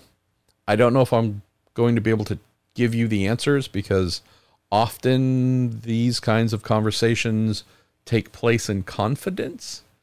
Doesn't mean what I learn won't inform views, opinions, and whatnot, but there's something here that just doesn't quite jive. And I'm not sure what it is. Is it mostly made up in my head? Is it 100% made up in my head? I don't know. But I do know that Alexander Rossi is one of the most perceptive drivers of his era. Like the guy, again, I'm repeating myself a little bit here. Crazy smart, right? So he's blessed with vast intelligence. He is an observer extraordinaire. Any little word, a mannerism, a hitch in someone's step, the lilt in their voice, like the guy is forensic in how he observes and deconstructs life, how things are said, written, just on and on and on. So this guy, really impressive in that regard. I say those things because I wonder, I know Colton also being a master observer and very intentional with his words. Just saying. He has all kinds of things he could or could not say. Some of the things that I've just discussed here, the comment about Rossi did that to himself, that he never felt threatened. It's not like Colton is sitting there in advance, preconceived, saying, I'm going to say some things in a press conference while Alex is not here, but knowing that he will eventually hear them and it will rankle him in some way, shape, or form. I would not say that there's any kind of calculatedness like that going on. But do I think there's a little bit of balls and bravado and hierarchical messaging taking place? Hey, man, not even threatened by you. You did that to yourself, dude. Are you kidding? You're going to try that on me? Don't mistake the fact that Colton is 37 pounds. Okay? Kidding, but, skinny kid. He's non-imposing physically. But I'm telling you what, the thing inside of him that rages behind the steering wheel, the thing behind him that has been earned, that ego, right? And he's not a big ego guy. Don't get me wrong. He's not an outward, I'm the best, kick your ass, right? That's not him. Truly, that's not him. He's not a Deion Sanders type, or name some other athlete where you go, oh, okay, look, we know you're great, but damn, do you really have to tell us all the time? He's not that guy. But there is a quieter inner thing that he lets out where you go, oh, okay. You know who else does that? Scott Dixon. Nicest guy in the world. Assassin as a competitor. You think he looks at anybody else in the paddock and says, oh, they're better than me.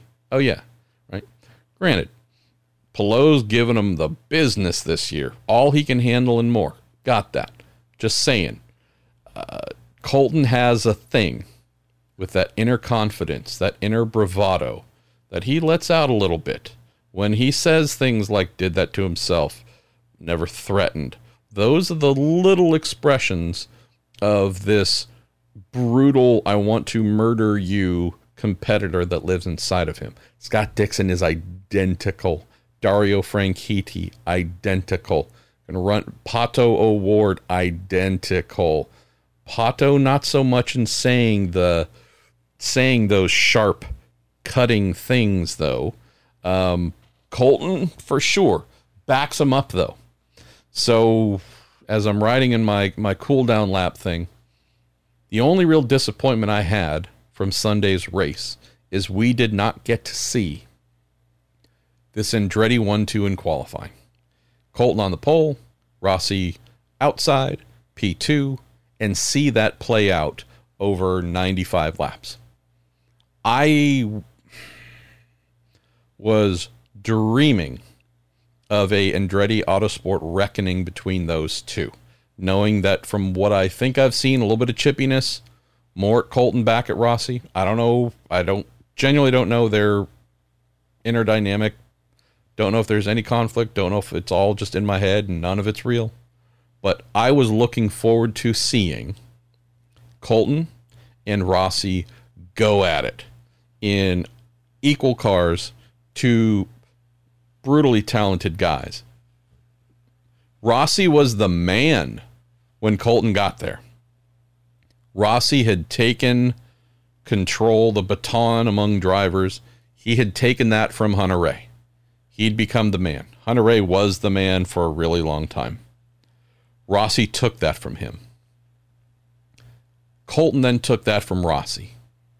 It's been a little while since we've had these two on the same piece of track, able to show us for the majority of a race, whatever, where they're at, both in speed, in composure, in decision-making, in all the things that separate one driver from another by little fractions of a second each lap.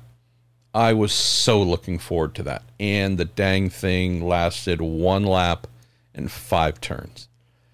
Did I think Colton was going to make a little statement? And whatever the amount was, I mean, granted, he pulled out like 1.2 seconds on Rossi on the first lap. But still, did I think Colton might have done some pretty amazing work and possibly separated himself from Rossi a little bit? Possibly. I mean, I thought that might happen. But at the same time, knowing that Alex has had a terrible season, almost 2, privately, I was hoping he was going to have a great race. And whether that was passing Colton and winning or having a strong second, whatever it was, all I know is I wanted to see that. As a boxing fan and MMA fan, to me, this is one of those like showcase events of the year. You know, the UFC, it feels like they're on every dang weekend. Like to the point where you go, okay, I don't even know who your headliners are, but okay, whatever. But there's 1 or 2 or 3 UFC events per year where you're like, stop everything. I have to see how this match plays out. In my head, that's what Sunday was meant to be. And the thing didn't even get out of the first round. Like, it was over in the first 30 seconds. TKO, whatever it was. The guy slipped and fell and knocked himself out, whatever. But I hate those UFC events. I haven't had a chance to watch live ones for a while, but regardless, the pay-per-views at least. But yeah, there have been some of those where you're like, oh, this is going to be the best ever. Oh, that sucked. What? Didn't live up to the billing. That's what we had here. So, I don't know. Would I love to see a Andretti 1-2 in qualifying with these two again at Long Beach and see if we can get a real feel as to whether Rossi can match and exceed Colton, or if Colton's just going to maybe put that final nail in the concept that anyone other than him is the number 1 driver at Andretti. I pray. So let's move to the next question here in the theme. And I hope I don't murder your name. Please tell me how to not murder it if I do. Tej, T-H-I-J-S, Tej, Berendrecht? I'm not sure. But I'm so terrible. Hey MP, could Grosjean elevate Andretti to become the best team when he joins the number 28 Honda? Seems that he has raised the level of Dale Coyne racing, which lately seems to work to Ed Jones' benefit as well. And he says, and damn, he did some great passes in the race. He'll definitely be a contender next year. Agree 100%. Have heard, I don't know if it's accurate, just telling you things that I've heard, that Ryan Hunter-Reay's longtime race engineer, Ray Gosselin, I don't know if it will be a total driver and engineer change there. I've heard, as I mentioned last week, conflicting suggestions that Romain's Dale Coyne racing engineer Olivier Boisson will both stay with Coyne and go with him to Andretti. Can tell you that if I am Michael Andretti, and for his sake, thankfully I'm not, if I'm Michael Andretti, I am doing whatever I need to make sure that the driver in question and engineer in question come together as a package, because we know how well they work together. So that's key. I don't want Dale to be without Olivier, because without Olivier, that team really struggles to offer a driver a really competitive scenario in the car he'll be leaving. But again, who knows who they might get for it and what engineer might come with that driver. But how's this? Your exact question is the exact thing I've had floating around in the back of my head for a little while. Andretti Autosport has been very similar for quite some time. There's been some changes with assistant engineers, and there's been some of that. But on the race engineering front, there has been a lot of the same folks for a long time. We've also had similar-ish drivers for quite a while. Whether it's someone like Hinch coming back, whatever, but team's been in a situation where it has not had a superstar level driver, new to them, fresh eyes on how the organization works, how it does its business, how it does everything, that can contribute well-earned ideas on how to do things better. So if we think about Rossi coming in, man, that guy came in with tons of skill, Formula One experience, having seen a lot of things, and I think just truly elevated lots of stuff as a result of all that he brought, the tangibles behind the car and the intangibles outside of it. Colton coming in, he's brought all kinds of stuff as a rookie. He has pushed. He is very clear on what he needs. There's a lot of things that he does that elevates that team. Interestingly, what have we seen since he joined Andretti Autosport as a full-time driver? He, in his entry, that's been the best at the team.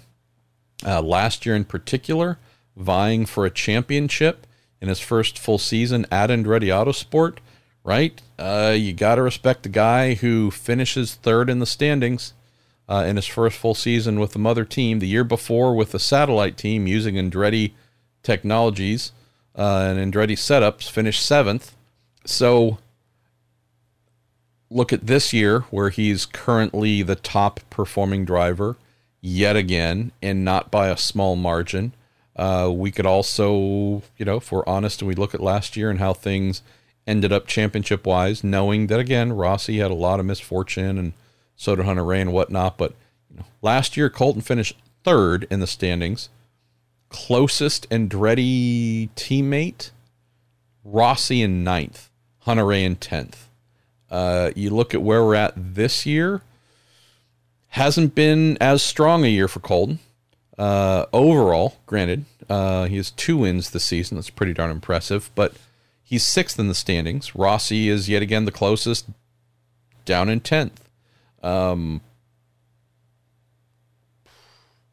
So while it's clear that Colton brings something rather amazing, the overarching question here of can an amazing driver elevate the overall organization? I don't know. And I'm not laying blame at Colton's feet here. He's been their best by a considerable margin over the last 2 seasons since he got there. Has that led to the rest of the organization coming up? I haven't seen it.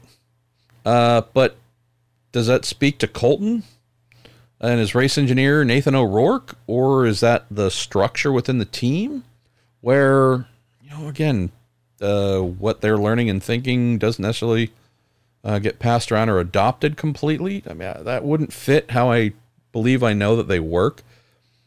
What Colton wants and need from a car different enough to where it wouldn't really apply to someone else's setup needs? Again, I'm, not totally sure in this area. But I do believe that someone like Romain, who brings the highest level of experience to the team of any driver that I can think of in forever, I do think there's something there, right? 35 years old, not 34 as I wrote in a story today. Fix that. Thanks to the correction there from a kind reader. 35-year-old guy, more than a decade of Formula One experience. Got to believe he's going to come in and say, hey, it's really cool how you do this. But let's not anymore. Let's do it this other way. Hey, engineering-wise, this is how you arrive at decisions. Hey, R&D-wise, I see that you're over here doing this. Have you ever considered modifying that a little bit to do that? It's amazing all the ways that a highly skilled and highly experienced driver like a Grosjean can influence a team. And it's just from all right, I've spent a zillion hours of my life in driver in the loop simulators. And cool, let's look at the processes of how you run your DIL sessions And maybe there's some things I would suggest about how we do that differently. We could extrapolate this out to a lot of different areas, but from how you debrief within your own car entry effort to how you debrief as a group to trying to find the commonalities among drivers and setups where, you know, hey, we have similar driving styles and wants, so I know that me and you, we could probably be on the same page, and you over there and you two have similar or maybe dissimilar. Let's figure out which one of us are on the same setup island. Are you on one slightly farther away? Do we keep fighting, trying to find a magic setup that works for everyone? Or do we split our resources to maximize what me and you over there, this is what we need to go fast, and this is what you all need over here, and let's stop beating our head against the wall trying to find something that works for everyone and branch off. Like, it's, again, just some of these things where you go, hey, big experience, big skill. To my knowledge, he is certainly not afraid to say, nope, don't do that, do this. I look forward to this. Only little modifier to close is they're a 4-car team. They have a pretty significant managerial branch. Fair amount of people looking after things, in charge of things. Fair amount of engineers in charge of their stuff. It's a big organization.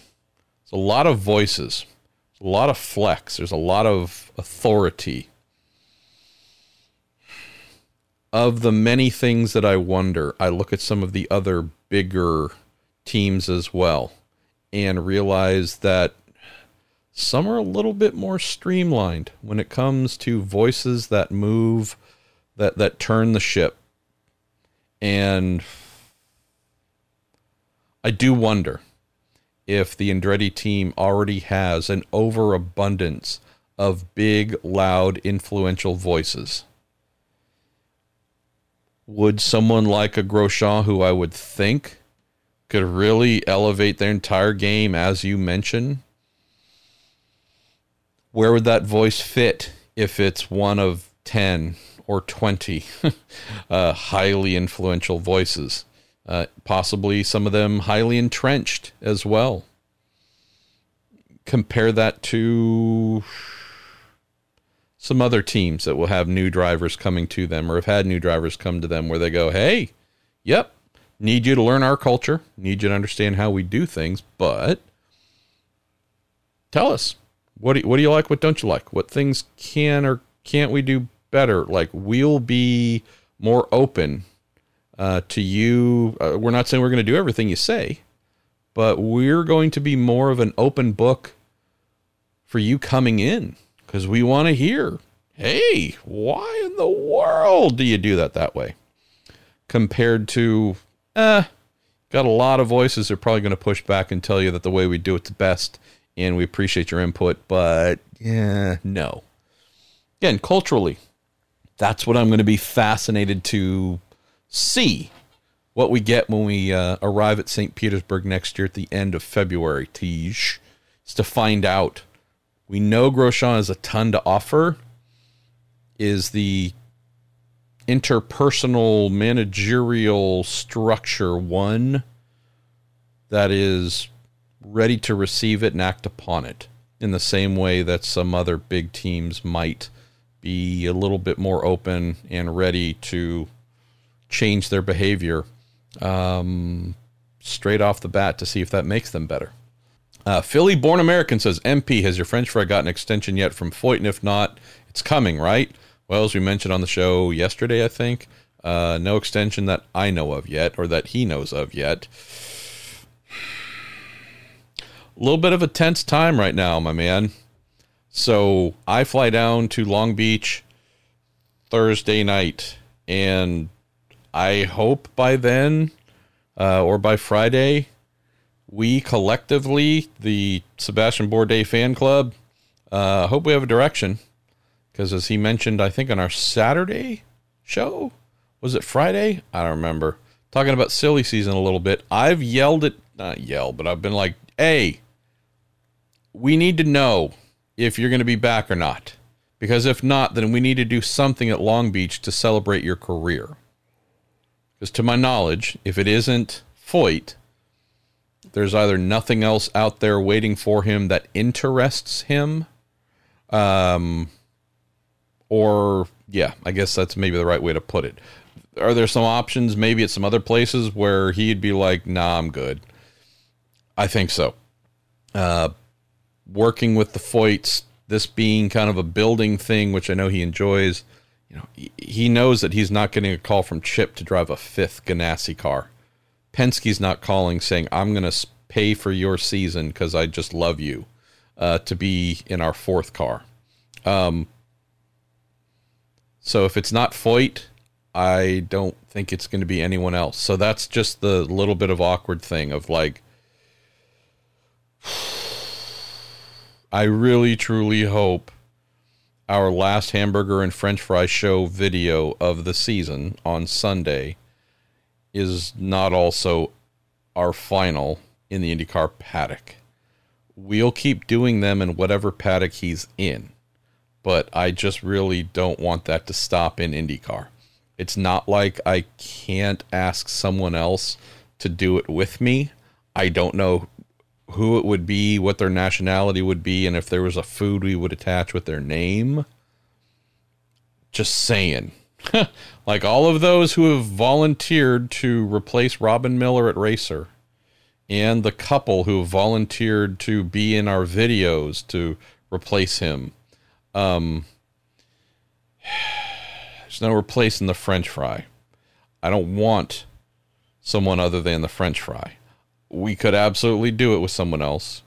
If there's a need, we may do it because there's still a need to do our daily wrap-up videos for Racer. But, man, I don't want it to be anyone other than Seb. I do also have to acknowledge that, he's not intending to be an IndyCar driver for the rest of his life, so it's going to come to an end. I just hope it's not right now. Let's see. Kay likes burgers from Reddit. I've read in places that DHL is definitely out as a sponsor for the 28 Andretti Autosport car, and other places are saying that they're staying because they want to be associated for Grosjean. What's the truth? Anybody saying that DHL is out as a sponsor does not know what they're talking about. That I can say. As for staying because of Grosjean, I would think that Grosjean would be a valuable asset for them, knowing that he can appeal to both the domestic and international side of DHL, probably in ways that others might not. So, yeah, unless there is something that has just changed, I don't believe it has, you can look forward to seeing DHL attached to the entry next year. Would that be as the primary sponsor? Can't tell you. Would surprise me. Only thing I've heard for the last 2 years is DHL is stepping back a little more and a little more. So I don't know if we're going to see an all-yellow car next year. But yeah, nothing I've heard has said they are gone. Where else are we going here? Stitch Turner, how you doing, Stitch? Looks probable that for the 3rd season in a row, the Lights Champ is going to come from Andretti Autosport. Yet none of those championship drivers will have turned a lap for them in IndyCar. He says award with the Harding team, the end of 2018, maybe is a little bit of a exception here. Says, are they mismanaging their driver development program? I wouldn't say mismanaging. If you think about Devlin DeFrancesco, who I've told y'all is going to be replacing Hinch for quite some time, while not the Lights champion, he will be stepping up to the team from Indy Lights. While not a champion, Colton Herta, P2 to Pato, certainly stepped up in the Andretti hemisphere with the Harding Steinbrenner thing. Pato, the champ with Andretti, was meant to until Harding pooped the bed on the promise of funding. So, a couple things there I would say. I don't know if I'd really make that assertion so much, Stitch. If there's been a limitation, it's been they've had multi-year contracts in their IndyCar seats that has made it hard to just automatically slot their newest, whomever it might be, Indy Lights champion straight into the IndyCar series. And so Askew, for example, I am confident 1,000% Michael would have put him in an IndyCar if he was able to do so. Was not, and so off he went to McLaren. If Kirkwood wins the title, that'd be great, and he'll have $1.3 million to spend.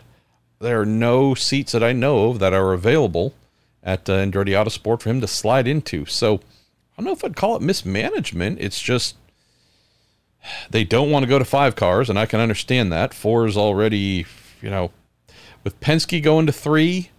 I know Ganassi's at 4, Jimmy Johnson being that 4th, and there's a bit of a ride share going on there. But I do wonder if we're going to see 3 entries become a more common thing, and for those teams running 4, just because, mentioned this with Zach Brown in a video interview I'll publish here soon, hopefully, but there is a feeling that 3's the sweet spot, and 4 might be a place where there's, often 1 or 2 cars that are a little bit orphaned in terms of being fully competitive, or as competitive as the top 1 or 2 entries in that team. So again, just saying here that their Indy Lights program, very successful, achieves a lot of great things. We do have on occasion their drivers who step up from lights to the IndyCar team itself, but I'd say it's just more a case of a lack of vacancy than anything, not necessarily mismanagement. All right, we are over our 2-hour limit here, so let me grab 1 or 2 more here. A practice observer, you're asking about beam wings. That would be a great resubmission during the off season. Daniel Summersgill will come back to you here. I saw a little bit of a testy exchange between someone and kind person that is Andy DiFrancesco, Devlin's dad. Andy says Devlin's currently 6th in lights, 2 races to go, but seems destined to land in the number 29 Andretti seat. He is. Says Kyle Kirkwood leads the standings, but with no guarantee of a full-time seat. Is IndyCar able to step in if they feel a driver isn't ready for the series? Of course. I don't know if I would attach that concern to Devlin, though. I realize that, as I've mentioned many times, I think he would be perfectly set for IndyCar with 2 years of lights experience under his belt.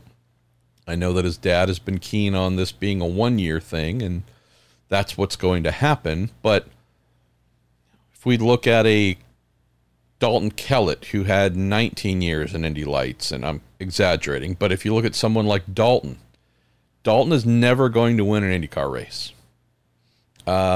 Could he stand on a podium in some sort of really bizarre situation? Maybe. Dalton does not possess anything like the kind of talent of pretty much anybody he's racing against. And yet, even though he is not destined for success and victories in IndyCar, he is capable of running at the back without making a nuisance out of himself, making drivers hate him and try and punt him off the track at a retribution. And that's perfectly fine. If there are 27 cars entered in a race, you need people to fill all 27 positions. And there's ultimately someone who's 27th. I don't think Devlin's going to be that guy. I think Devlin is certainly going to be high teens, low 20s. Do I think he's going to be in that situation I mention every so often? Y'all maybe know that I'm a lifelong basketball fan. Devlin is standing out like that kid who's done 1 year in college and decided time to go to the pros. And you go, cool. You have a very solid set of skills. They're not fully developed yet. So because you've made this decision to go early, probably not going to be a starter. Probably going to be second string, maybe third string. You're going to be coming off the bench a lot.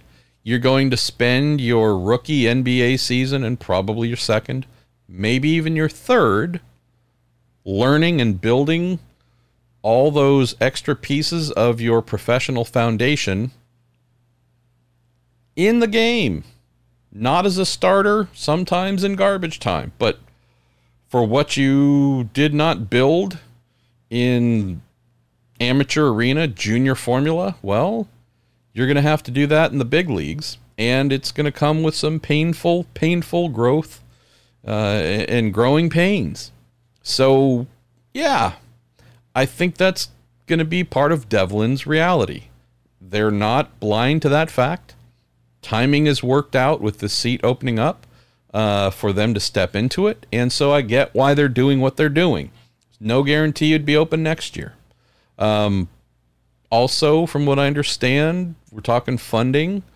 The DeFrancescos, they are pretty incredible when it comes to business, and success is there. I think they're coming into the team, certainly at the same time as Romain. Would say I think there is going to be a lot of good business-to-business stuff happening that makes everything operate well within Andretti Autosport. So I get the timing, even if I don't fully agree with it. Not that my opinion matters, but so I don't see this in that light, Daniel, where IndyCar is going to have to step in. Devlin, I think, is going to be just fine. I'm just going to temper my expectations for him as a rookie, probably as a sophomore, and say, okay, let's get to year 3. That's where we're going to see whatever you got. That's as good as you're going to be. We're going to see that in year 3. So not being too harsh as a rookie or a sophomore, I think that's just going to be a little bit key. Bob Fay, you're talking about Road to Indy coming to Lime Rock. I'd love to see it, but I can't imagine it's going to happen anytime soon. Darren Dubois, you're wanting some context about things that were mentioned about Sonoma Raceway and their photographer's policy. I don't have any update from that. I haven't checked in. I try not to curse too much on the show, but I'll tell you, I don't give a shit right now. I'll try and remember to check in. Maybe you can remind me, but yeah, as I said, and they don't even know or care. So I don't say this like it matters, but I can tell you I have no intention of doing anything at that track, covering anything they do, if that still stands. But I would hope that smarter brains have won out. Let's see. Jake Goodwin. Hey, Marshall, all the best to you. Thank you. And your awesome wife. Even better. And those pesky felines. I need help, y'all. It says, curious question that is off topic. Do you know if any of the Pareto Autosport crew from this year's Indy 500 have found full-time positions in IndyCar? That's an awesome question, Jake. I have not seen any women on IndyCar teams that stood out as new to me after the 500. Definitely there are more women working on pit lane, which is awesome, truly awesome. But I can't say if I recall any visual matches of like, oh, hey, she was the right rear tire changer or whatever on Simona's car, and she's over here. So maybe if Beth and I happen to speak in the near future, we haven't spoken since May, I'll ask if she knows of that happening. Going to close here, going to close the show with our guy. Mentioned him in the beginning. Going to open this here to close. Jim Kaiser. But no, you're being trumped by Jamie Bender getting in on your game of haiku. Holy cow. Jim Kaiser, who does our Q&A for us, his introduction to the show is doing weekly haiku for us. And guess what? He is not leading off the close to the show because Jamie Bender's beating him to it. It says, I know it won't be read, but since my kids are learning the art of haiku today, here it goes. Well, we're defying expectations. We're defying everything, Jamie, just like IndyCar's useless motto for the season. We're reading it. Here's your haiku. Colton Herta won. Alex Palou came second. It was a good race. That's pretty darn good. Kid should be proud, Jamie, for sure. But we're not going to let that stand, right? Because you're trampling on Jim's territory. So, Q&A list assemblers priority. Always going to go to Jim Kaiser, who responds to you. And so, Jim, putting together the cues and closing the show here, says, Jamie, said with much love, hey, Jamie Bender, one thing you must remember, I'm the haiku man. Look at that. We have the Week in IndyCar listener Q&A shows version of Colton Herta and Alexander Rossi. Yeah, it's a little knives out, a little stabby here to close the show on the topic of haiku fights. What? That's what we have here on this crazy podcast of mine. Powered by y'all. Powered by the Cooper Tires Company. Thank you, Cooper Tires. Justice Brothers, just love you guys so much. Made use of your JB80 lubricant, by the way, today. Why JB80? It's twice as good as WD-40, y'all. That's a fact. That's like in the U.S. Constitution. Finally, TorontoMotorsports.com. Thanks. Just you guys. All right, it's you, it's Derek, but you guys are amazing. You really are. So thankful that we all get to do this together and have fun together. One more time to those of you who've just been so kind to my wife and I. Stop it. I don't deserve it. She deserves all of it, but y'all are silly. I don't know. I almost need to pick like another IndyCar reporter for y'all to just fill with love, because actually, now that I say that, I really can think of a couple where I'm like, yeah, there's some pretty sad people who don't have enough love in their life, and they could actually use just some totally out of left field warmth. So maybe they'll feel a little bit of the super sunshine that y'all rain down on Mrs. Pruitt and I. All right, well, this is our show. Kyle Kirkwood. That's right, Indy Lights Championship leader right now. Don't know if he's going to win the thing, but I figure we're going into the final IndyCar race of the year. I certainly expect Kyle to be in contention for a seat. And hey, let's get to know him a little bit before we get to wrap the season and move on with our lives. I'll speak to y'all in a day or two.